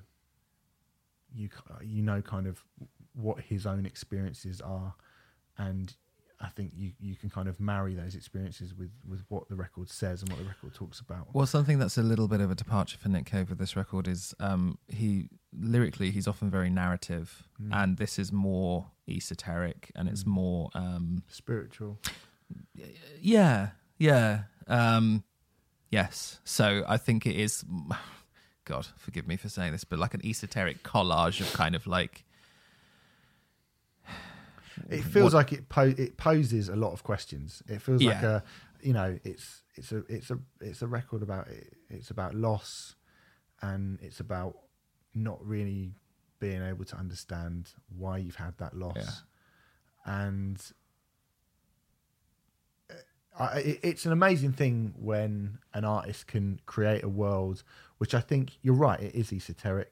But I think because you know what Nick Cave's gone through, you feel like you know exactly what he is kind of getting at, what he is referring to, how it relates to his life. Yeah. But it can be, that mirror can flip back onto yourself, and I think you can listen to it and you can apply all of these stories and all of these characters and all of these kind of bigger ideas to your own life, and whatever you've kind of been through. And again, it's a record. It came at a time when you were like, I kind of need a record like this to come along. Yeah. And I feel like I can definitely empathize with that feeling of putting on this record, and things happen in life where it feels like it's almost soundtracking stuff that's happening to you, like that experience you had when you were at work and seeing the sun come up. That feels like it happens to me almost every time I put this album on. When we were talking about albums that sometimes albums come along and you need them, we talked about that with The National, and this is that again. And even though it's my number 5, whilst it isn't, quote unquote my favorite album of the year, I think it's probably the most important album to me personally this year. And I think 40 years into his career, Nick Cave is still exploring these kind of the human condition and murmurations of life and death and mortality, and doing it in a more beautiful and poetic way than anyone I can think of. The manner in which he explores grief in this record as a multifaceted, multi-layered emotion, for want of a better word, it doesn't feel like a record which is just, oh, I'm grieving and I'm really sad. It feels like a record which is, which explores the fact that grief sometimes tempers with our sanity. You start wanting to believe in ghostly apparitions that aren't actually there, just so that you can get some sort of sense that someone who is no longer there is actually still there. And there is a strange sort of insanity to this album, which I think we can both really empathise with. Yeah. That you get when you lose someone close to you. But at the same time, I think it's actually a really celebratory record as well, because it reminds you that life is precious and time is short, and there's only so much time that you have to, I don't know, tell someone that you love them, or tell someone that, or make a phone call to that friend that you haven't spoken to in years and years, or just do all the things that you say that you're going to do and then you never do it. Because one of the things that I found with grieving this year that I've struggled with the most is having regrets about all the things that I didn't do. And I think this album quite beautifully puts that into it highlights that and shows the beauty of how grief can bring people together as well as tear them apart. Yeah. And I think there's that beautiful juxtaposition in it, which is what really makes it, as I say, multifaceted and multi-layered, and a really, really beautiful, stunning, sublime piece of work, which is at once immensely difficult to listen to at the moment, but also one of the most cathartic experiences which I have had listening to music possibly ever. Yeah, I'd agree. And I think, just before we sort of move on to the next record or whatever, I also want to say how much the Bad Seeds themselves bring to it in terms of the music that is on this record. Because like I said, when you think of a sort of Nick Cave doing electronic sort of post-punk, Cure, pop or whatever. It's actually a scary thought. It's quite a scary thought. But I think the Bad Seeds have created something that sits somewhere in between kind of country, shoegaze, dream pop, and David Lynchian sort of mellow Lynch, anguish. Do you know what I mean? Yeah, definitely. The whole record, it's done with class. it's so classy. They're one of the best things in music, aren't they? Bad like Seeds, Nick Cave's and the Bad Seeds. Yeah. It's like they're.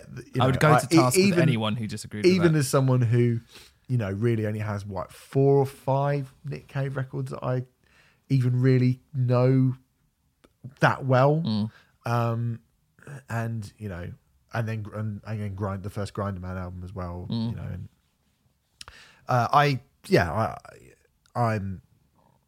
I'm aware of just how fucking perfect a unit they are, and how much they bring to this poet, this sort of this orator.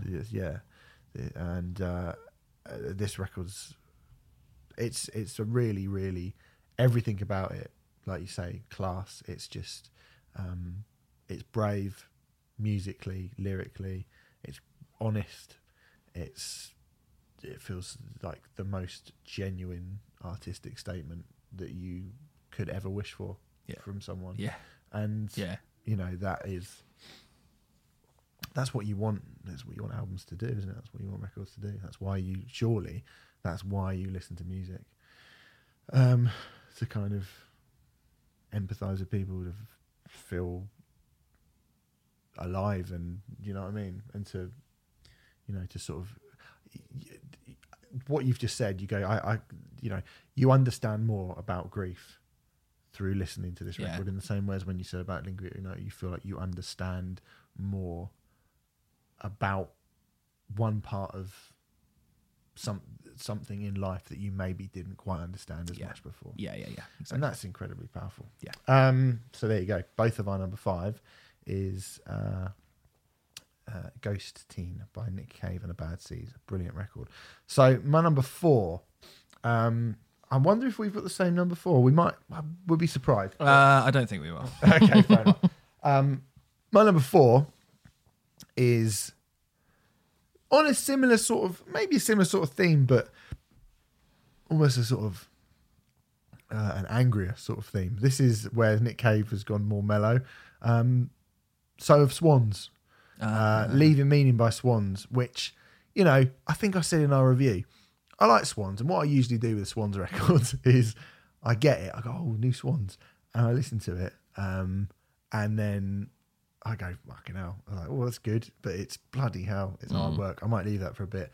And then most of them I might come back to now and again, but I really don't make a habit of listening to a Swans album too much. No. Because, good God, yes, Swans, if you're in the know, Swans are Swans. If you're not in the know, fucking just go and listen to Swans and go, wow, they can be pretty abrasive. Swans. They are a very, very difficult band to listen to. And I don't feel like this album's been particularly well received, which is odd, because I think I said it again in our review. I don't think Swans are universally just a band who are these sonic noise terrorists, these like ear hole torturers, like they kind of get painted out to be every time you read about Swans, because their reputation precedes them. I think. That is the thing that people always talk about. Yeah. And I think, yes, they have definitely got that in them. And yes, there are points in Swans' discography where they are earth-shatteringly, ear-bleedingly loud. And there are moments on this record that are hard and harsh and very, very difficult and challenging to listen to, but just not for Swans in terms of what they've done. I think actually this is the most I'm not going to use the word poppiest, but the most the widest Swans have opened their door for you. It's the easiest, quote unquote, Swans record I've ever listened to, if that makes sense. Not that it's easy, but it's the easiest. It's not easy, but it is probably the easiest. It says a lot about Swans. I just think, and I don't think they're better for it, but I think I'm really delighted to have a Swans record where I feel like I have a proper handle on it. I feel like I get this record. Do you know what I mean? Yeah. I feel like I understand it, and I think because of that, I can enjoy it. Yeah. You know, I can actually get some sort of enjoyment out of it. You know, It's Coming, It's Real, which was the first single they released from it. I remember listening to that and being like, oh, I'm sure this is just like the you know, it probably is the catchiest song on the record. It's just, but you've got to think, it's nearly 8 minutes long, and it's very minimalist, and then it builds to quite a sort of odd crescendo. It's a weird song, but it's absolutely amazing. It's absolutely amazing. I think the nub is amazing. Sunfucker is the piano that sort of starts the nub. This really, really lovely piano part, and then this really, really lovely female vocal comes in. You go, oh, Swans sound lovely, and then you get this just a horrible feedback and this weird drum pattern, and then you go, oh, they're kind of warping and distorting. They're taking nice music and they're kind of just wringing its neck a little bit. And even though this is not the most sonically challenging, most like aggressively displeasing Swans record, it still feels like it's a subversion of something. Doo-wop, kind of again, David Lynch, kind of 1950s crooner music, just straight kind of piano jazz.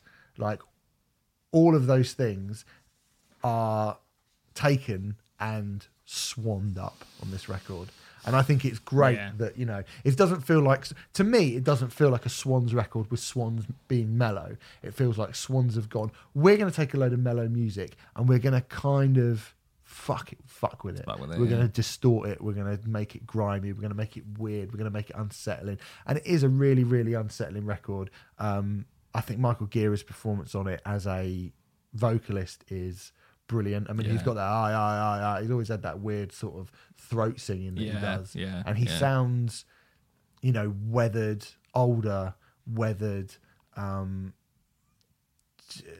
just, you know, unsettling, but really catchy, and like in parts, like genuinely catchy. Yeah. There are parts of this record that I find myself like sort of tapping my foot along to, or sort of swaying maybe not tapping my foot along to, but sort of swaying along to. Yeah. Well, it's that hypnotizing thing again. Yeah, isn't it is. And again, like, yes, Swans have that thing where it's this whirlpool that they can kind of suck you into, and this is kind of, you know, less of a tornado, a storm, you know, a kind of violent tsunami of noise. It's more like just a strong breeze. I'm sure Michael Guerra will be very happy with that. Well, you know, I think this is not the most challenging Swans record by any stretch of the imagination, and it feels like people have kind of gone, oh, what? Oh, come on. Oh, it's a bit like easy, this, isn't it? It's just like some of it's quite nice. And I think they're getting it all backwards. I think they're getting it all round the wrong way. And I think actually what Swans have done is make a really cool album of taking a load of stuff which is like, you know, crooner music, and turning it into something a bit weird. It's got a Twin Peaks vibe to it, again, to mention David Lynch. Yeah. But, you know, I did think, I will review Swans and it will be like, and then I'll just sort of listen to it a couple times and go, that was cool, and then not really listen to it. And I found myself constantly wanting to put it on over and over again, to the point where I just now, it's become one of the albums that I've listened to most in the year, and it only came out at the start of the end of October. Yeah, it wasn't very long ago at all. I've been rinsing it. It's got all the way up here, right? And I have apps, you know, I love it. Right. I just absolutely love it. It's brilliant. It's by far my favourite Swans record that I've ever heard. I've only heard sort of 4 maybe, but it was sort of the only Swans record that I could wrap my head around, I suppose. Yeah, and I love it. It isn't in my list, but I do love it. I think it's a great record. Yeah, really good choice. Okay, my number 4, something a little bit different. I don't know if this will be a surprise to you or not. I was quite big on it, but Death is a Warm Blanket by Microwave. I thought it might be. Okay. This album has just been... I mean, I said it about the Brutus record, but this album might well be the album I've listened to the most this year. Right. Partly because it's 29 minutes long, but I just think it's perfectly contained. I love every single song on it. I think it goes to so many different places. It sort of combines the best elements of the best emo bands and the best elements of the best hardcore bands and puts it into one neat package. And it's so diverse, it shouldn't really work, and yet somehow it does. And I can't even get my head around why it works, but it just does. I just think the songs are flawless. I absolutely love them. Yeah. Microwave were a band who I thought were fine before I heard this record. They were all right. Yeah. Their last album, Much Love, I thought was quite good. I saw them support Creeper, I believe, at the Shepherd's Bush Empire, I want to say. You know, and they were quite good, and I quite liked them. But I never for in a million years expected to put this album on. I never expected a Microwave album to be in my top 20 ever. But it's so different to anything that they've ever done in the past as well. Like this, I put Much Love on after being obsessed with this album because I was like, I wonder if I've missed anything in that record. No, I think they've just become 10 times better in the space of 2 or 3 years. And they sound like an almost completely different band now as well, bringing in elements from so many different types of bands, everyone from like Sunnydale Real Estate to Fugazi to like singer-songwriter acoustic-y stuff, Nine Inch Nails industrial-esque things. Yeah. And there's just all these disparate elements, and it really shouldn't work, but it just adds up to a really cohesive, really interesting 30-minute journey. And if I find myself with a spare 30 minutes and I just want to listen to something, it's nearly always Death is a Warm Blanket that I go to. I just fucking love it.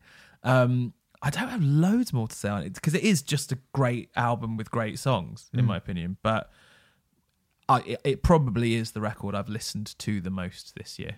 Right. Partly because of its brevity, but I just adore it. I go to it all the time. And it's one of those records that sometimes I'll listen to it 3 or 4 times in a day. Yeah. Because I just can't get enough of it. I absolutely love it. Wow. There you go. Microwave, I can't remember what that album's called. Death is a Warm Blanket. Death is a Warm Blanket. Possibly the best titled album of the year. Good title, yeah. Okay, my number 3.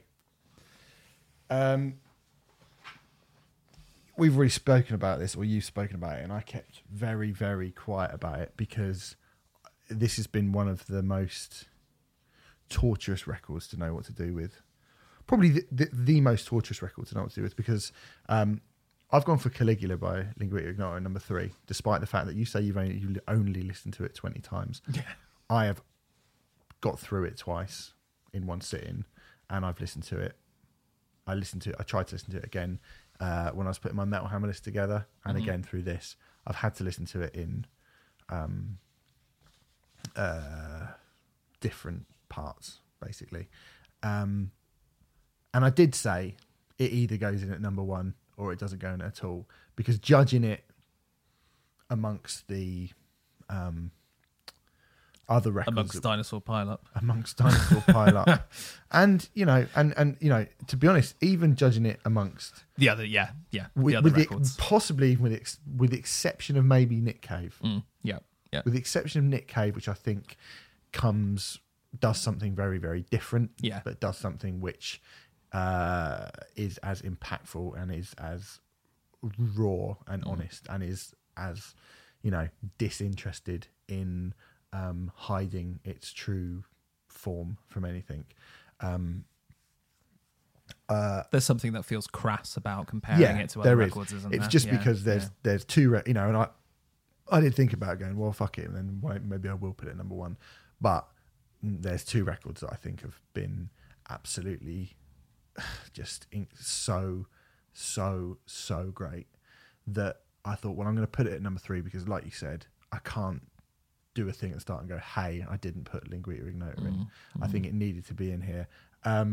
It's the single most difficult record on listening experience that I have ever. I think I said it in the review. I stand by it. It's the single most difficult listening experience of any album I've ever had to listen to. The most impressive thing about it to me, if you want to call it impressive, I'm not sure if impressive is the right word, the impact of it just will not dull. No. The impact of this record, every time I go to listen to it, I still feel sick. I still feel angry. I still feel a bit ashamed of myself. I don't really know why. Just because I feel like I'm going, oh, please stop saying this and please. And, you know, I've got a real problem but what you said earlier about an empathy machine, I have a real problem I found in my sort of latter days of not wanting to confront anything horrible. Okay. I don't really like things. I don't want to argue with anyone, which I know seems ridiculous when you sort of... Very off-brand. Yeah, very off-brand. But in reality, you know, I have my argument about music, but I don't want to talk to people. Like, I don't want to think about nasty things. I don't. You know what I mean? I don't want to. I don't want to be confronted with that. But you have to be. You do have to be. Sometimes it's important to be, I think. Yeah, I think it's very, very important to be like that. And I would love to live just a kind of ignorant, happy life. Like I would like to do that. But I shouldn't, and nobody should. Nobody should. We should either get rid of the horrible things in the world, or we should find a way to confront them to then get rid of them. I think this record is just unsurpassed in the level of horror and brutality and pain that it has brought out of its creator. I don't think I've ever heard another record which is so what is a word I'm looking for? Wounded. It's unbearable. I mean, it is. I literally do find it unbearable to listen to, and it seems odd to be talking about it in, you know, using words that are such negative words when I've put it so high up on a list full of, you know, albums that I think are just, you know, Cult of Luna, the new Tool album, for fuck's sake, you know, Swans, the Nick Cave album, even going back to last week and talking about stuff like The National and the Menzingers, who I think are really brilliantly beautiful bands. There is something about this record which is the most impressive artistic statement I think anyone has ever made maybe in the history of music, like that I've heard. I'm trying to think of another record which has come close to making me feel like this, and it has burnt itself onto my psyche forever. The comparison that we keep making, and apologies if you find it a boring one that we do it all the time, but I think it is the best one, is of Irreversible, the film, the Gaspar Noé film, which I've seen once, and I still could probably but I could probably tell you scene by scene exactly what happens, because that one watch was one of the most harrowing things that I've ever had to sort of experience in art ever. And it's been a long time since I felt that strongly about something until this record came along. And you're right, all the stuff you said about feeling kind of empathy for something, it's not something that I really have thought about much, even with it going on, to be perfectly honest. What I do know, what I will tell you, to kind of to like pick up on something that we were talking about earlier, is that I would like to think that I'm aware of that stuff. I remember, like, this is a bit of a weird personal story, but I went on a date with a girl once, and she got really drunk, and she kept kind of saying to me, have a tequila shot, have a tequila shot, have a tequila shot. This is years ago. And I was like, oh, I don't really want to. And she kind of sort of basically forced herself on. Like obviously, it sounds stupid because I'm 6'4", and she was just a young girl, and she was going, drink this tequila, drink it. You're going to drink it. And then when I went to leave, she was like, I'm getting in the cab with you. I'm getting in the cab with you. And it was, for me, it was like, okay, cool. Well, see you later, sort of thing. Well, no. But I do remember getting out and going, fuck, if the roles are reversed there. Like, I felt intimidated by this girl who's like half my size and just kept shoving tequila in my face. Yeah. And I was like, and I've always remembered that. And I've always thought, like, keep your fucking distance from people, because you're 6'4", and you, like, even though I have absolutely no intention of being a kind of like space, personal space hogging motherfucker or whatever, I've always sort of gone, I've got two sisters, and I was basically brought up as an only, just in my household with my mum, and I would feel awful to think that I had ever made somebody feel uncomfortable, even feel uncomfortable in that kind of way, or threatened by me in a kind of sexually aggressive way in any way. I would feel really, really horrible about myself if I was under the impression that I'd made someone feel like that. And so to hear this and this level of kind of pain and vitriol, and you're right, it makes me angry, and it makes me angry at whoever she's pointing it at, and it weirdly makes me angry at myself, and it weirdly makes me angry at her for making me listen to that, for making me kind of confront all this stuff, and making me think about those things. I don't want to think about those things, and yet here we are. I don't have to put this in my list. Do you know what I mean? It doesn't have to be in here. I'm under no obligation to put it in there. I could have just gone, do you know what, fuck it, I'm just not. I can't talk about it. I can't. But this record is unbelievably powerful, unbelievably important. I think it will be a record that people talk about forever. It is the best. It is the best record of the 21st century. It is actually that, like, if we're talking, if you can separate yourself, like, this is the finest. This is one of the of this millennium. I think this record is the rawest and most explosive artistic statement of pure honesty I've heard. There are a couple maybe that I've been pointed out to sort of predate that. I would go back to Adrift by Scott Walker. Mind you, that is this millennium as well, maybe this decade. I think this is harder than the Drift. And I do think this this is hard, but I think this is much more difficult than Adrift. And what you said before is about it being beautiful as well is right. It can often just, I actually think that makes it worse. Yes, well, it's the juxtaposition of those.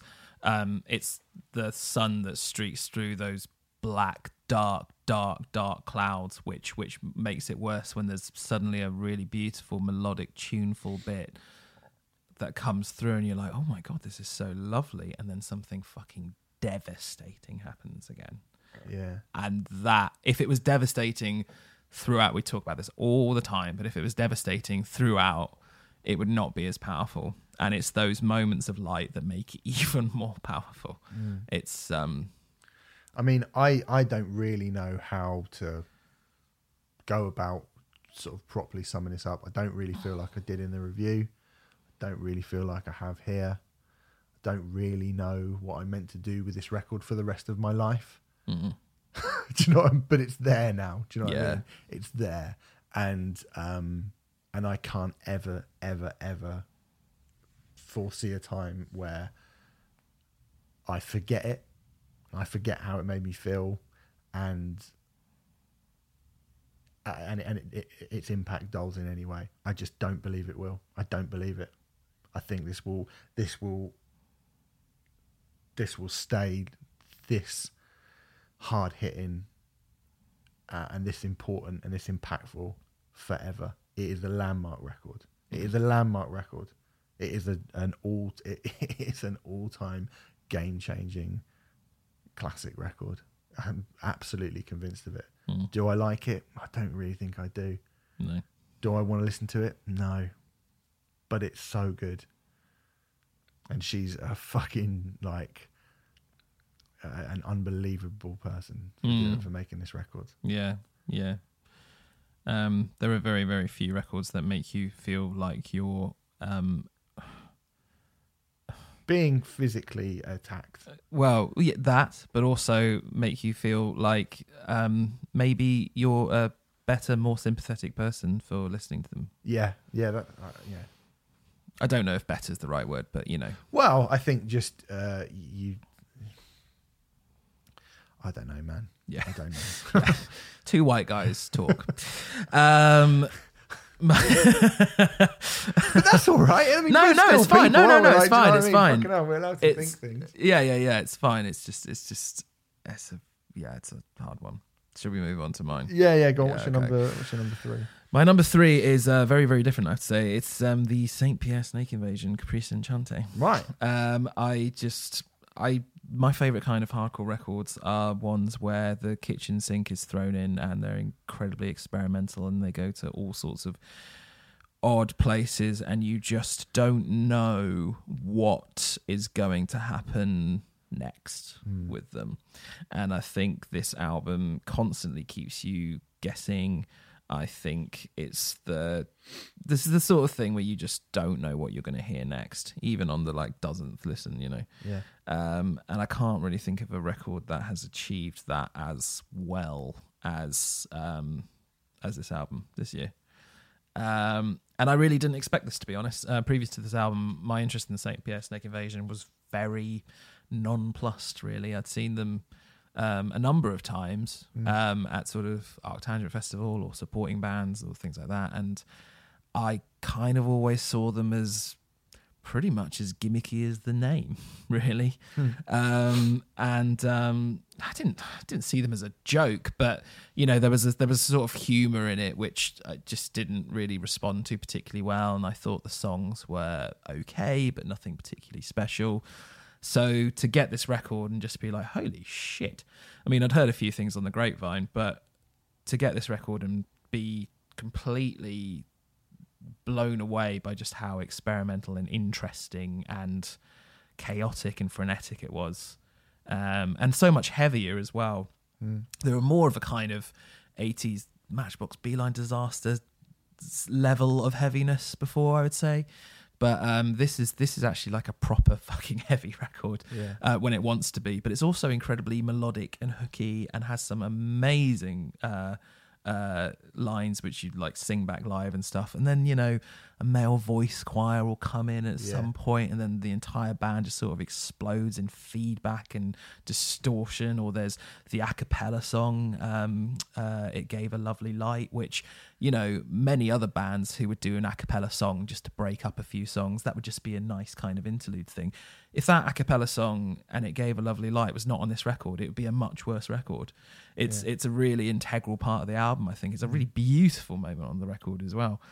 And I think, but actually having said that, even without those extra flourishes, I think it would be a very good hardcore album. I think it'd be a very strong hardcore album, straight ahead hardcore record. But with them, it just makes it something even better and even more interesting. And like one of my favourite hardcore records, possibly of the decade.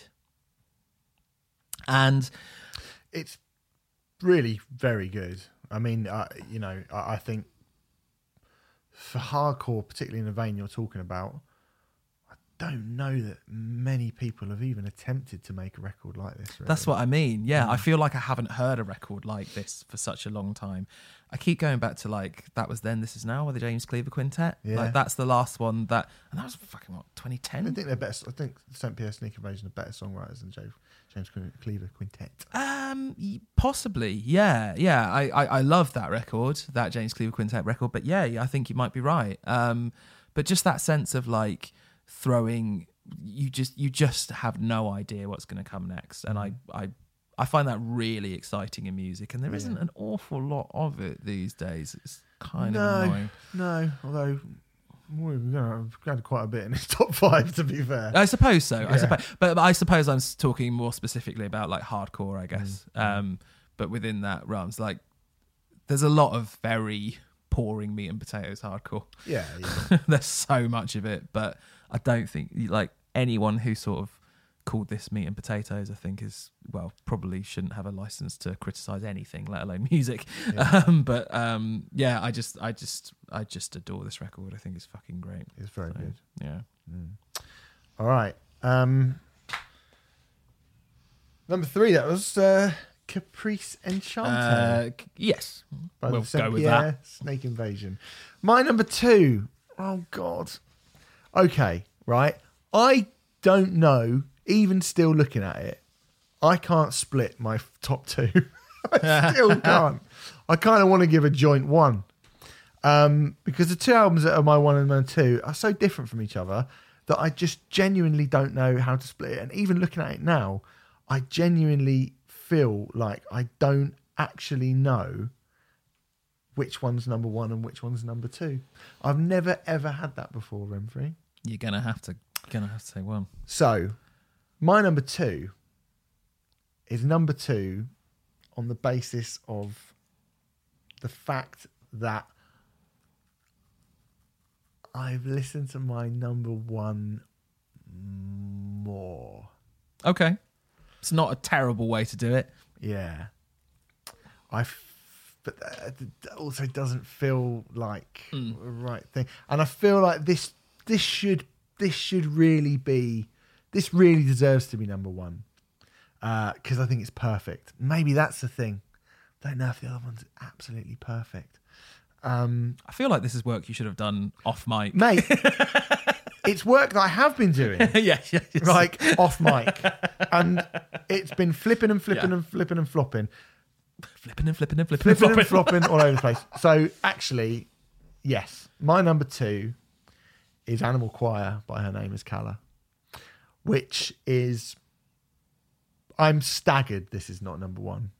I am absolutely staggered this is not number 1. I tried to keep it to myself because obviously last year Dosey Dreams was just so fucking lapping. Everybody was so much better, and I just let it slip straight away.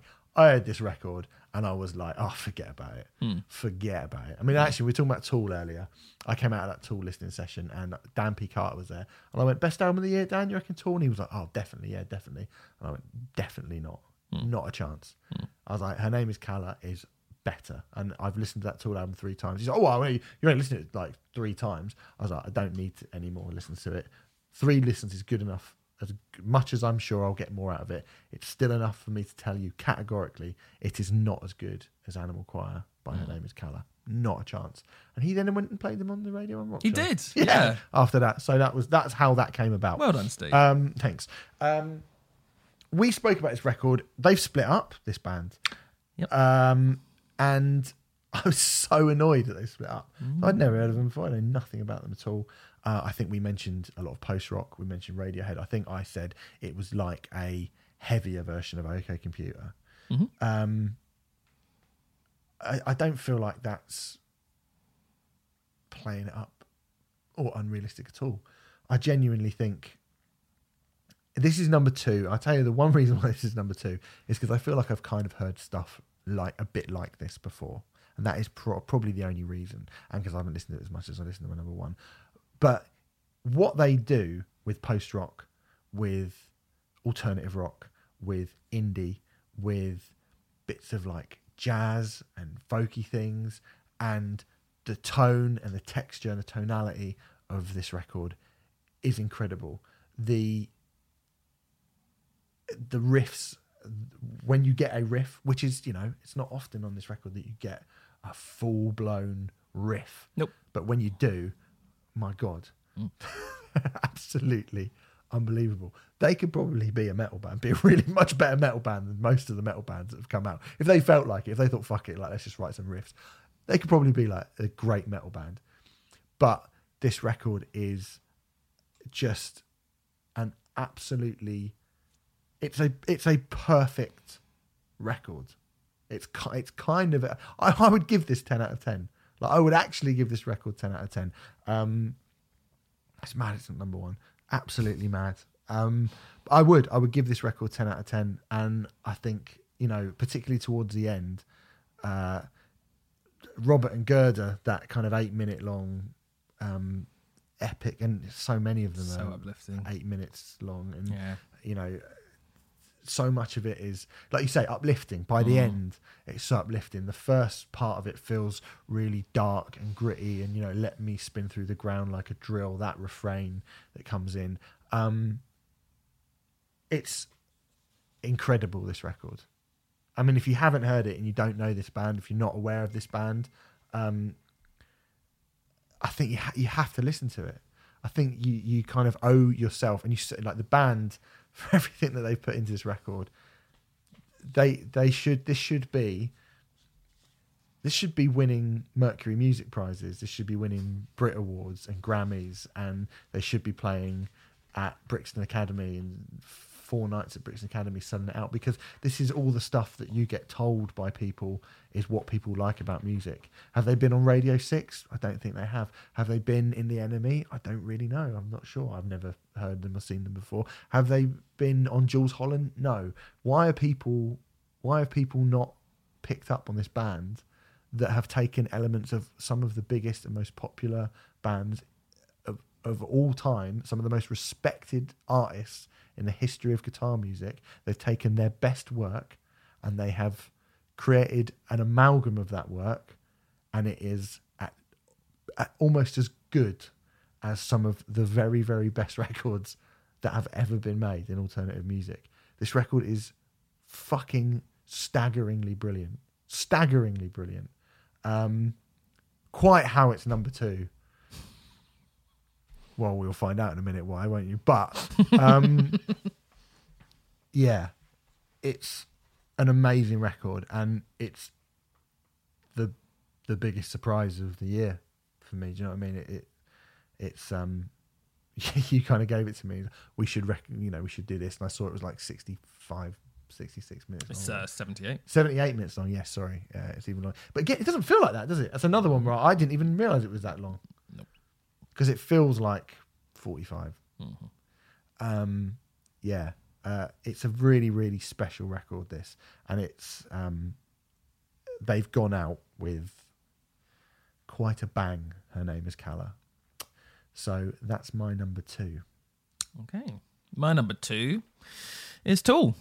Oh yeah, there they are. There they are. I suppose you could argue that I've been caught up in the hype a little bit of possibly one of the most anticipated albums of the decade. But as you kind of said before, when you wait 14 years for a record and it doesn't disappoint you, that's a hell of an achievement. Yeah. And it is an album like the Cult of Luna record. And we did compare these two albums quite a lot. And I think there are lots of comparisons between the Cult of Luna and the Tool record. But like that album, it just, to me, just gets better with every single listen. And I think I was part of me was a bit like, should it really be this high? And the reason I put it there is kind of thinking about 10,000 Days and how much that has grown on me in like the last 5-6 years. I feel like this record is going to do that possibly twofold, you know. I said at the time, and you poo-pooed it a little bit, but I said at the time that like I feel like this is Tool's post-rock record. And I think I feel that even more strongly now. And actually, the reason for that, and I'm going to have to contradict you a little bit here, but I feel like this record flows perfectly, like really brilliantly, to the point where I don't really have a favourite song on it, because I pretty much view it as one long song and Tempest. I mean, you're obviously well within your rights to feel like that, but Yeah. I personally do not feel like that. It feels like it feels like a wave. I agree that like it sort of builds up and then it goes down and then it builds up again. It feels like this breathing organic machine, or well, not machine, but it does feel very organic and very kind of. There's just and once again, there's something hypnotizing about it. I mean, this album is what, like 85 minutes long if you include the interludes as well, you know.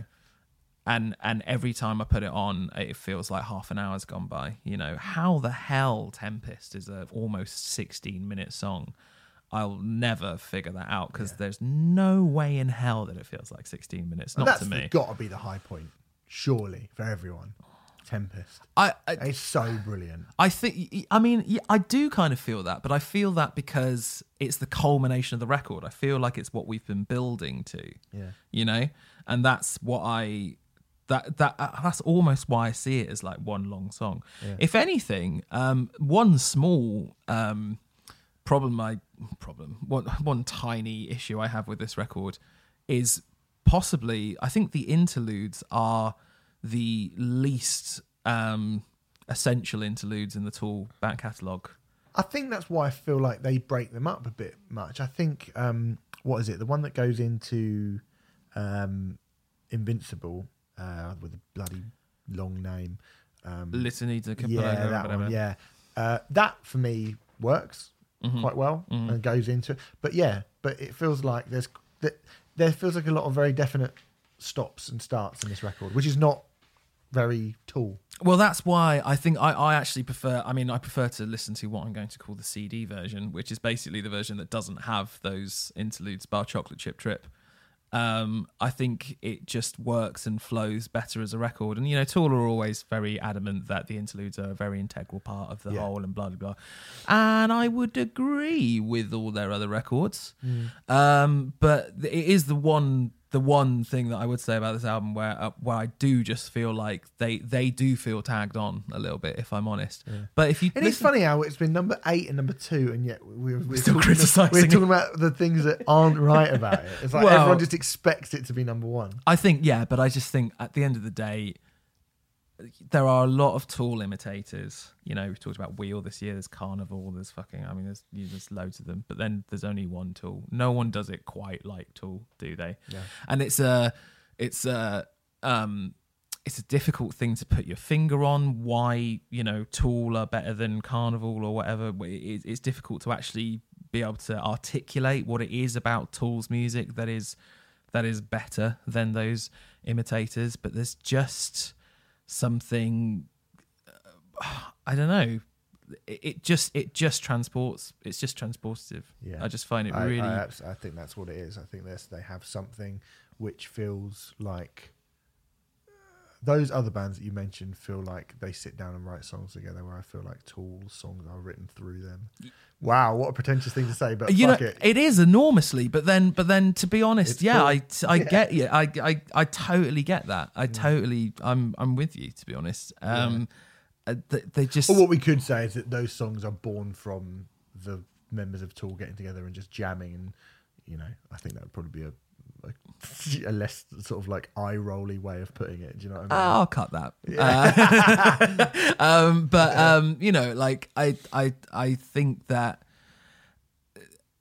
I cannot really think of a record that I've been waiting for, you know, I mean, Chinese Democracy, I think is actually a much better record than a lot of people give it credit for. But, you know, I wasn't delighted when I heard it. Yeah. You know, it's very patchy. Material Control, the Glassjaw record, you know, fucking adore that band so much, and I quite like Material Control. There's bits on it which I think are fucking amazing, but you know, overall, bit of a we had to wait 10 years for a Rammstein album this year, and it came out and it's like, it's another good Rammstein album. Yeah, absolutely. And it took me a few listens to realise whether I was disappointed with this record or not, but I now know absolutely for sure that I'm not, because every time I listen to it, it feels like it's half an hour in length, and I just find it washes over me in this amazing way. I guess I see it as a sort of post-rocky thing, because I listen to it in much the same way that I listen to a lot of instrumental music, in that it just sort of washes over me, and I let it just kind of change what's happening in the room. You know, it just sort of changes the atmosphere of the room. And I just feel completely and utterly transported by it. And, you know, I think it's been received incredibly well by Tool fans. I think people who weren't Tool fans are a little bit clueless as to what the deal is, I guess. Yeah. But what can I say? I'm a sucker for Tool. There was a guy on it's the Metal Hammer album of the year, and there was a guy on Facebook I noticed today who said, "Oh, have you not heard the Motionless in White album?" It's like, wow, you think that's better than Tool? Yeah, I do. That's weird because there's another band called Motionless in White, that sort of goth band, but you can't mean them. You can't. Wow. Yeah. Yeah. It's There like, you mate, go. just don't say things like that. Anyway, we said we were going to do it last week. Before we get to our number ones, a few honourable mentions, Renfrey. I'll start since I'm doing my number one in a second. Stuff that just didn't quite make it in for me. St. Pierre Snake Invasion was very close. That album is great. Like you say, that's grown on me a hell of a lot as the years gone on. Samsara by Venom Prison is one of the best sort of straight ahead heavy records. I think that's been very, very well received, as you know, as you probably are already aware. That's very, very good. Brutus again, Nest by Brutus was damn close to getting in. Morbid Stuff by Pup was damn close to getting in. Sombre Desane by Herod probably is 21. Okay. Yeah, I think. Fair enough. And Mike Patton and Jean-Claude Vanier, Corpse Flower. I fucking love that as well. Okay. That was in the mix. And if Herod's 21, I think... Actually, no, Herod's 22. Jambonai Onda would be 21. Oh, nice. Yeah. Okay. Yeah. Which was a real surprise, and I think is a really, really interesting record. And I'm was a bit annoyed that I didn't put it in, but I thought maybe I should take that Bob Mould. It's just a nice record in, but I do listen to Bob Mould more. But I thought Jambonai was like, that is a really, really cool, like really interesting, cool record. I like that a lot. And Sea Space Cowboy. I thought was great. The correlation between Entrance and Exit Wounds, really, really good. Gift from God, Approximation of a Human, really, really good as well. And fair play to like Korn and Slipknot as well. They both released really, really good records this year. Yeah. So yeah, I think that's probably enough of my my others. Oh, Rotting Christ as well, I think. Oh, okay, yeah, the Heretics. by Rotting Yeah. Christ. Yeah, that's very good. I think it goes to show that this has been a really good year because my bubbling under list is almost an A4 page long. I won't read all of them. But Smash, Heart of No Light. That was another one of mine. Yeah. Just like I think I said that last week actually. Yeah. What a phenomenal record. Controversial, but I still think that Frank Carter and the Rattlesnakes album, I love that record. Really? I think it's really, really good. I think the second half is far better than the first half, but I think the songs that are on it are amongst his best. Danger Face is just there. Yeah. One of the best debuts of the year, but just didn't quite get in there. The new Wear Your Wounds album was actually in my top 20 for most of the year. That's good as well. I didn't review that because I was away that week. wasn't I? We had Damien in. But I have listened to it a few times. Yeah, it's really good. I prefer the first one personally. I decided not to put it in because A, I prefer the first one, and B, I think it's possibly a bit too similar to the first one, but I still There's a couple of fucking love absolutely it. unbelievable songs. Yeah, I fucking love it. Bob Mould. Absolutely bubbling under. Jambonai, absolutely bubbling under. The Damn Things, High Crimes. Yeah, that's dropped off a bit to me. Actually, I love it. Yeah. I still love it. I still think it's great. But I just didn't quite get in. We Never Learned to Live, the Sleepwalk Transmissions, fantastic album. Biffy Clyro. Biffy Clyro album was Balance, good. Not Symmetry. Just probably the most excited I've been about a Biffy Clyro album in years. Pixies, Beneath the Eerie. Yeah, that's a good album. Racket Cannon 3. That was good, yeah. Cult Dreams, Things That Hurt. Yeah, that's good. Fucking brilliant. Black Futures, I thought was worth it. Better than I reviewed it, I have to say. I have got Slipknot as well. Put Fever 333 in just to annoy you, really. Teeth of the Sea, Ithaca, Waste of Space Orchestra. Yeah, that was good, actually. Mammoth Weed Wizard Bastard. Yeah, that was good. Full of Hell. I had that. You did. Lost in the Riots. I put in there. I thought that was a really, really excellent. Yeah, that was a good record. Actually. Yeah, I really like that. Yeah. Tom York as well. Anima by Tom York. Actually, Anima I by really, Tom York. really liked it. Don't know if you had that on it, but I didn't have it on the bubbling under. But also, I really love that Mono record. The Nowhere Now Here. Yeah, not for me, mate. Sorry. And finally, I'd just say Pelican, Nighttime Stories. Yeah. I thought it was a really, really good Pelican record. I also want to say Thy Art Is Murder as well, because I always do. Fair. So don't laugh. Right, number one. You probably know what this is, right? You probably know what my number one is. You do, don't you? Do you think you know? I feel like it's going to be really obvious when you say it. Yeah, I think it will be. I think everyone else is going, Renfrey, you know. Why is this number one ahead of Her Name is Calla, which was number one and basically like not even number one in pencil, was like half in pen for most of the year, from sort of about 3 days after I heard it. I probably would call this joint number one, to be honest, especially when you consider the last track is not something that I need to listen to ever. But I love it when I hear something and I think, well, I've never really heard anything quite like this before. And in a year when there's been loads of really cool, exciting rock music that has made me want to jump around and go, yeah, like the Wild Arts, like Bob Mould, like Dinosaur Pile Up, you know, like the Menzingers. And when there's also been lots of very, very dark, harrowing records. The Linguita Ignotas, the Nick Caves, the Swans, the Cult of Lunas, those sort of bands, to find something which is neither of those things, but yet basically somehow makes me feel like both of those things, is why this is number one. Clipping, There Existed an Addiction to Blood.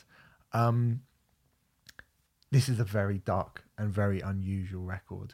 I've gone back to Clipping's back catalogue since I heard it. Mm-hmm. And I do think this is like, some people might go, you only reviewed this a few weeks ago, like a month, 2 months ago. And yeah, you're right. I mean, it did only come out on, when did it come out? It was end of October. Middle of October, the middle 18th of October it came out. So, you know, obviously it's gone from sort of nowhere to one.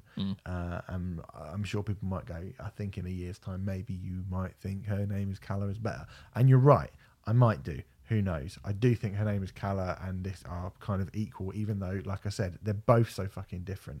But I basically there's not been a day that has gone by since this record's come out that I haven't listened to it. And I've listened to it in order.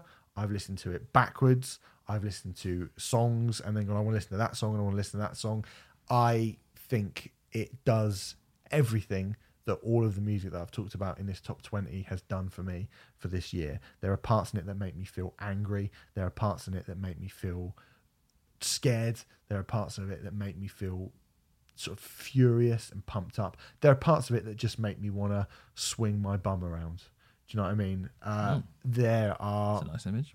Yeah. There are parts of this that are unbelievably catchy. There are parts of this that are unbelievably harrowing. There are bits of this record that are just white noise. Aimless, skull-crushing, horrible, formless white noise. There are parts of this record that are so catchy and so poppy that... that you just can't help but, like I say, kind of jiggle your knee to it. I think, you know, musically, I think this is, like I said when we did the review, I think you could take all of the rapping off of this and all of the lyrics and all of the vocals. I think you could take all of that away and you would still have a really, really cool, industrialized electronic noise record. I think you'd have a record which would probably be pushing towards the top 20 on its own, regardless of before you even add somebody else in there. Because I think the little bits of John Carpenter, the little bits of dark wave and synth wave, the bits that sound like Atari Teenage Riot or Suicide, I love all that. And I think it's a really cool knowing mix of two guys who obviously are very, very deeply versed in soundtrack music and noise music, and I think they've made a really kind of cool sort of template, like kind of a base. This like that could, like I say, could exist completely on its own.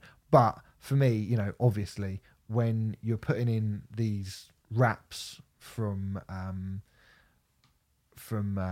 what's the guy's name? David Diggs, isn't it? Diggs. Yes. When you're putting in these raps about and these kind of lyrics that are, you know, designed to make you feel very uncomfortable, some of them, and also some of them designed to kind of pump you up to feel angry, to feel fury. You know, like this is what, when we're talking about like Fever 333 and Refused and the return of Rage Against the Machine, this is why I fear for those bands a little bit, because I listen to something like Clipping and I think these people are young and boundaryless and genuinely articulate and terrifying, and they are, and they're doing this right now. Like they're living, this is the first time that they've ever thought about, you know, Blood of the Fang, which is about kind of 50 years of civil rights sort of swallowed up into just under 5 minutes, is it is both exhilarating and terrifying at the same time.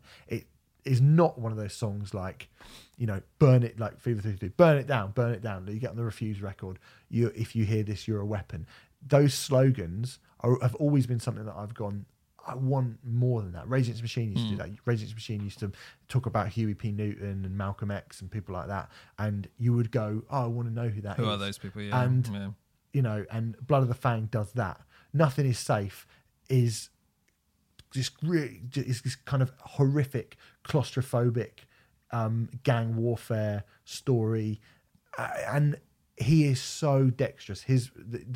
This is, for me, I think,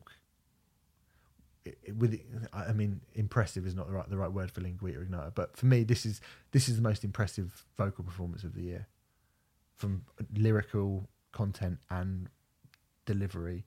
He's incredible. He's absolutely incredible. And that I'm picking this, even though the last track is 18 minutes, the sound of a piano burning, which I've got to the point where I will listen to now, all 18 minutes. I now know when the keys drop.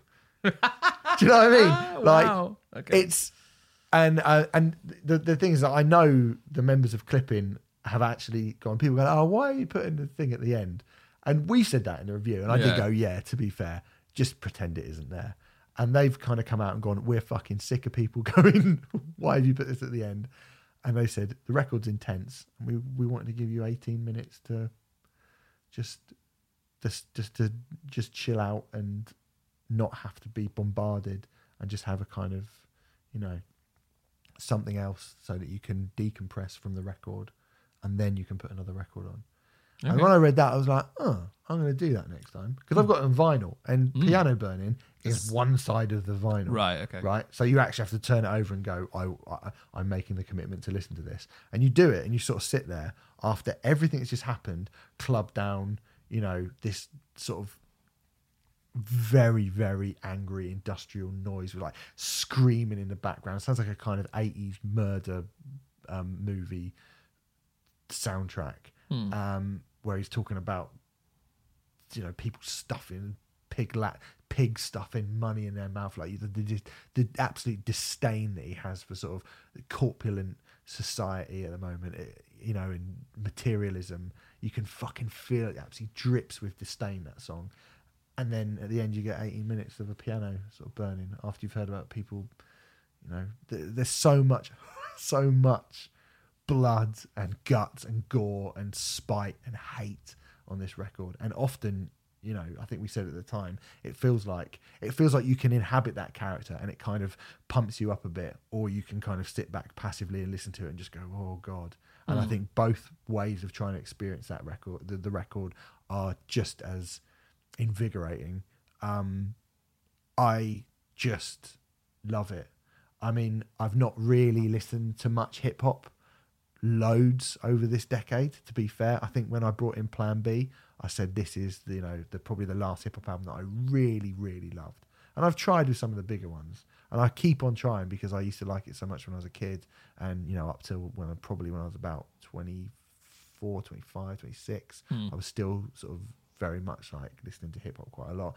And then I just sort of got out of it, and this has come along, and it just feels like it's opened the door to JPEG Mafia and Mother More. I want to shout out Rich Hobson, who writes for Metal Hammer magazine, who put me on text, said if you like Clipping, you should listen to that.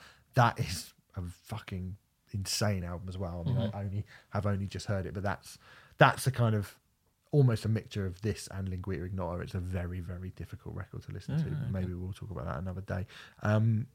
But yeah, it's it just felt so different, yet so relatable. It felt so different from everything else, yet also weirdly so relatable to all the other things that I had in this list. And I think that's why it's number one, and the fact that I basically listen to it every single day. Is it better than Her Name Is Kala? It's not better. It's an incredibly difficult comparison. I mean, the thing is, it's not better. It's not better. And that's why I feel weird having it at number one and having Her Name Is Kala at number two. Essentially, these are two records that are so different that they kind of should both be joint number one, really.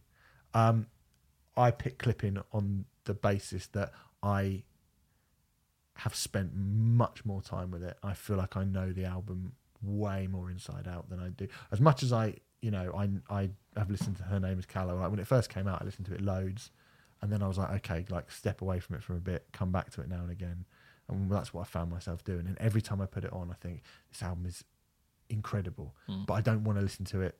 I don't want to press play again a second after I've listened to it, because it's more like it's a treat. Hard, yeah, it's a treat, and it's it's hard work. It's a challenge. It's a challenging record. It's quite an exhaustive record. Whereas I feel like Clipping, as exhausting as it can be, I also have a really, really good time being in that world. So I just want to listen to it all the time, all the time, all the time, all the time. And it's lost none of its potency for me at all. So it's number one. Would it make you feel better if I told you that Her Name Is Kala is my number one? I thought it would be. Yeah. And that actually, I thought, well, Renfrey's going to have it, so they will get a number one. I was almost convinced that you'd have it as number one. Yeah, I don't think it's the biggest surprise in the world, is it? No. Really? I feel like it's been. I feel like I've been so sort of enthusiastic about the record that my thoughts have been pouring out of my mind and going into other people's heads as if they, know full well that this is going to be my number one. But I just think this is. I think Animal Choir is just an absolute masterpiece of an album. I think it's incredibly bittersweet that Her Name Is Kala released their finest album ever and then split up. But then, as I said at the time, I mean, how on earth do you even begin to contemplate following up a record like Animal Choir? Yeah. Which just seems so... You said perfect. I mean, yeah. Pretty much. I mean, that was the thing. As I was saying it, I was like, Clipping is not perfect. It's not perfect. You take Piano Burning, and there are bits where, there are long passages of noise that you just go, oh, I'm not sure you needed to really... But that feels quite kind of... You're being prodded. So I think it's a different... That's why I kind of let them get away with it. Whereas Her Name Is Kala, all of it, you go, oh my God, this is like, I am in on all of this. You wouldn't change a single solitary second of it. It literally is. It's without doubt a 10 out of 10 record. Yeah, I agree. And, and another one which is, pretty much a full CD. I think it's like 78 minutes long. Yeah. My consternation for long albums. But this album just sucks you into its world so evocatively and so beautifully that time passes just ridiculously quickly when I'm listening to it. It was besieged with difficulties, this album. It was very, very difficult for them to sort of write and do. I think, I believe Tom Morris, the vocalist and guitarist, I think that his laptop was stolen once and it had a bunch of the demos and lyrics on it and stuff like that. So they had to start again and all this kind of thing, besieged by, and I think those kind of things could make or break a band. And in a way it did break Her Name Is Kala. But it feels as if they knew that this was the last chance saloon. It feels as if they knew that this was it. And so they poured every single ounce of blood, sweat, tears into every single note of this record. And that's the feeling that I get every single time I listen to it. Yeah. It's just so expansive and there's the instrumentation that is used on it. You've got alongside your normal guitar, drums, bass, blah blah blah. You've got regular use of strings and organ. Theremin is used loads on this record, which is, I suppose, where a lot of the Radiohead stuff comes in. It's an incredible exercise in showing how a band can pull back and use subtlety and space to create a sound which is far, far heavier than 99% of so-called extreme bands. And whilst you would never, ever label this album an extreme album by any means, I think it is fair to say that it is an album of extremes. Yeah. So you've got... it starts with Swan, which is this really devastatingly... it's got this steady drum beat which like lifts the which like it sounds so claustrophobic. Do you know sounds what it like the reminds walls me are of? caving Just in. really, really quickly, and this will be, you'll go, oh yeah, no, I know what you mean, but they're such different bands.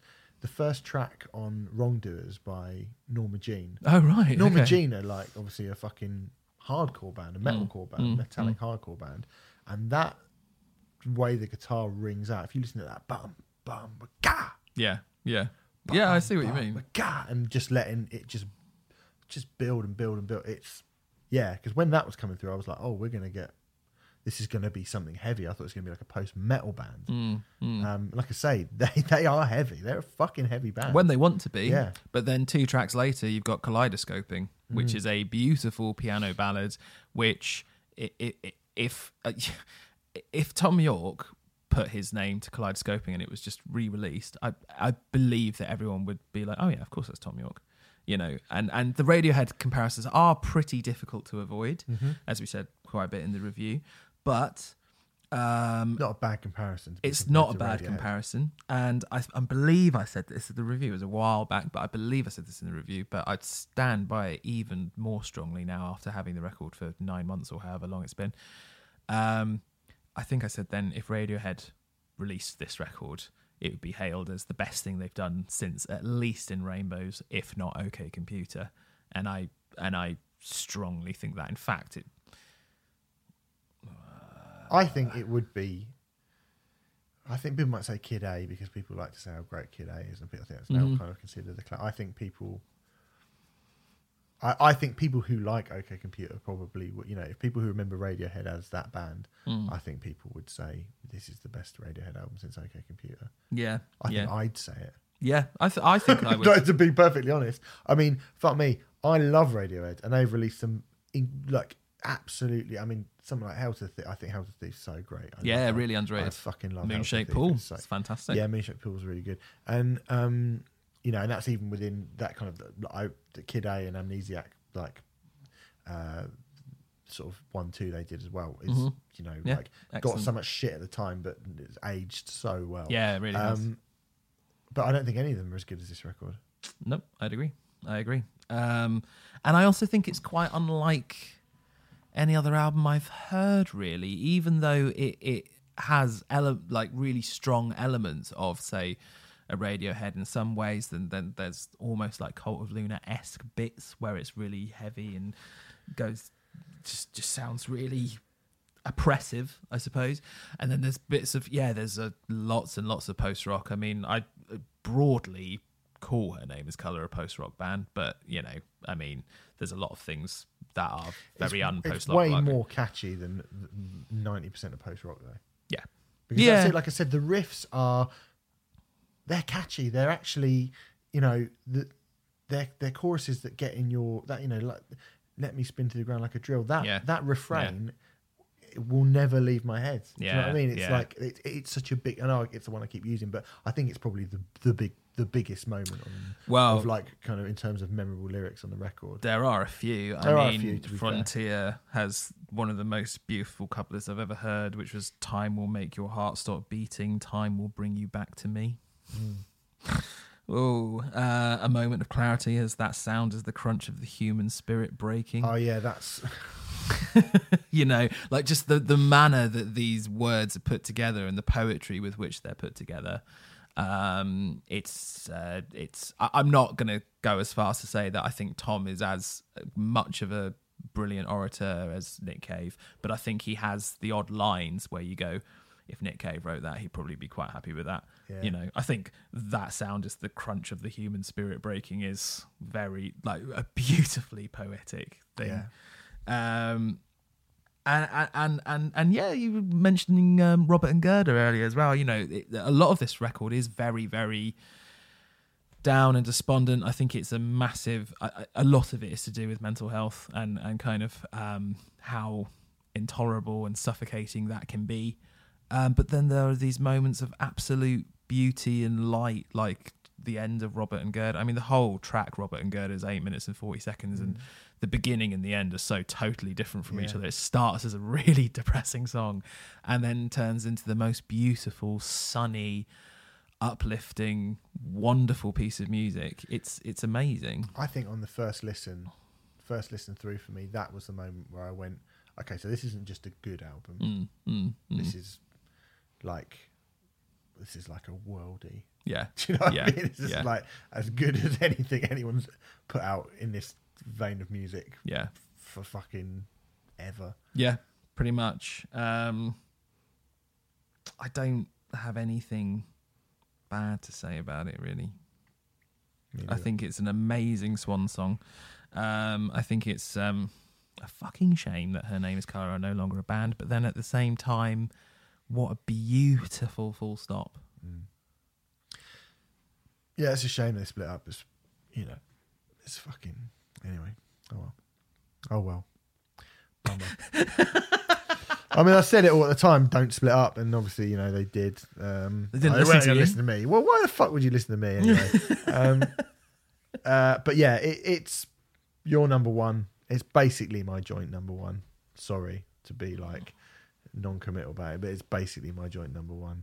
And it has been driving me fucking mad. Everything else was sorted, but it has been between those two, it's been driving me fucking mad. Because how do you compare those two records? I think Clipping is a very good choice to go with, bearing in mind that you knew full well that I probably would have Her Name Is Colour as number one, so it makes it a little bit more interesting. The Right Act communal album of the year is almost is well, not even almost. It's definitely Her Name Is Colour. Yeah, if we had to pick, if you sat here now and we went, we're going to pick one that is officially the Right Act album of the year.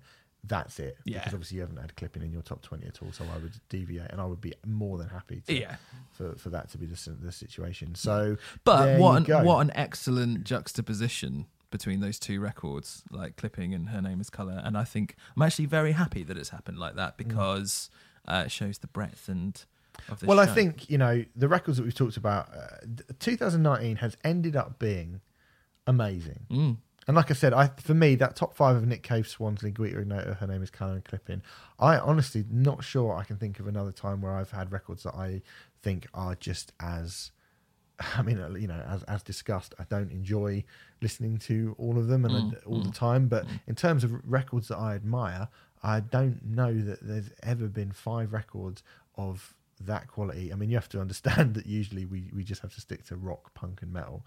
So I think maybe, had we not have been doing that over the years, that might have been a little bit different potentially. But yeah, I think that's as strong as anything. That's a very strong top 5, actually, when you put it like that. Yeah. Nick Cave. And yours, you know, like Her Name Is Colour, Tool, fucking St. Pierre, Snake Invasion, Microwave, and Nick Cave. It's pretty good. The problem is, Renfrey, will any of them make them into our forthcoming Album of the Decade podcast? I'd imagine so. We're doing the top 20 albums of the decade. That's going to be the next big thing that we're going to be doing. So that's coming soon. Soon. Let's say soon. Not next week. Probably a week after or so, isn't it? Or we might just whack it out. I think we're going to whack it out like a sort of treat. We'll just whack it out like a special. Yeah, okay, good. Thank you very much for listening. We appreciate that. Congrats to Her Name Is Colour and Clipping for being our albums of the year. And we will be back next week with a little Q&A session. Yeah, Q&A show. Yeah, so probably quite a short one. Get over to our social media and ask us some questions. We would appreciate that, and we'll answer them. Don't be too personal. I think we've kind of covered all that stuff already, to be fair. But big shout out to the guys at Musicism for giving us all the stuff. Go over to musicism.net to sign up for your courses. They are £9.99 a month, and we shall see you next week.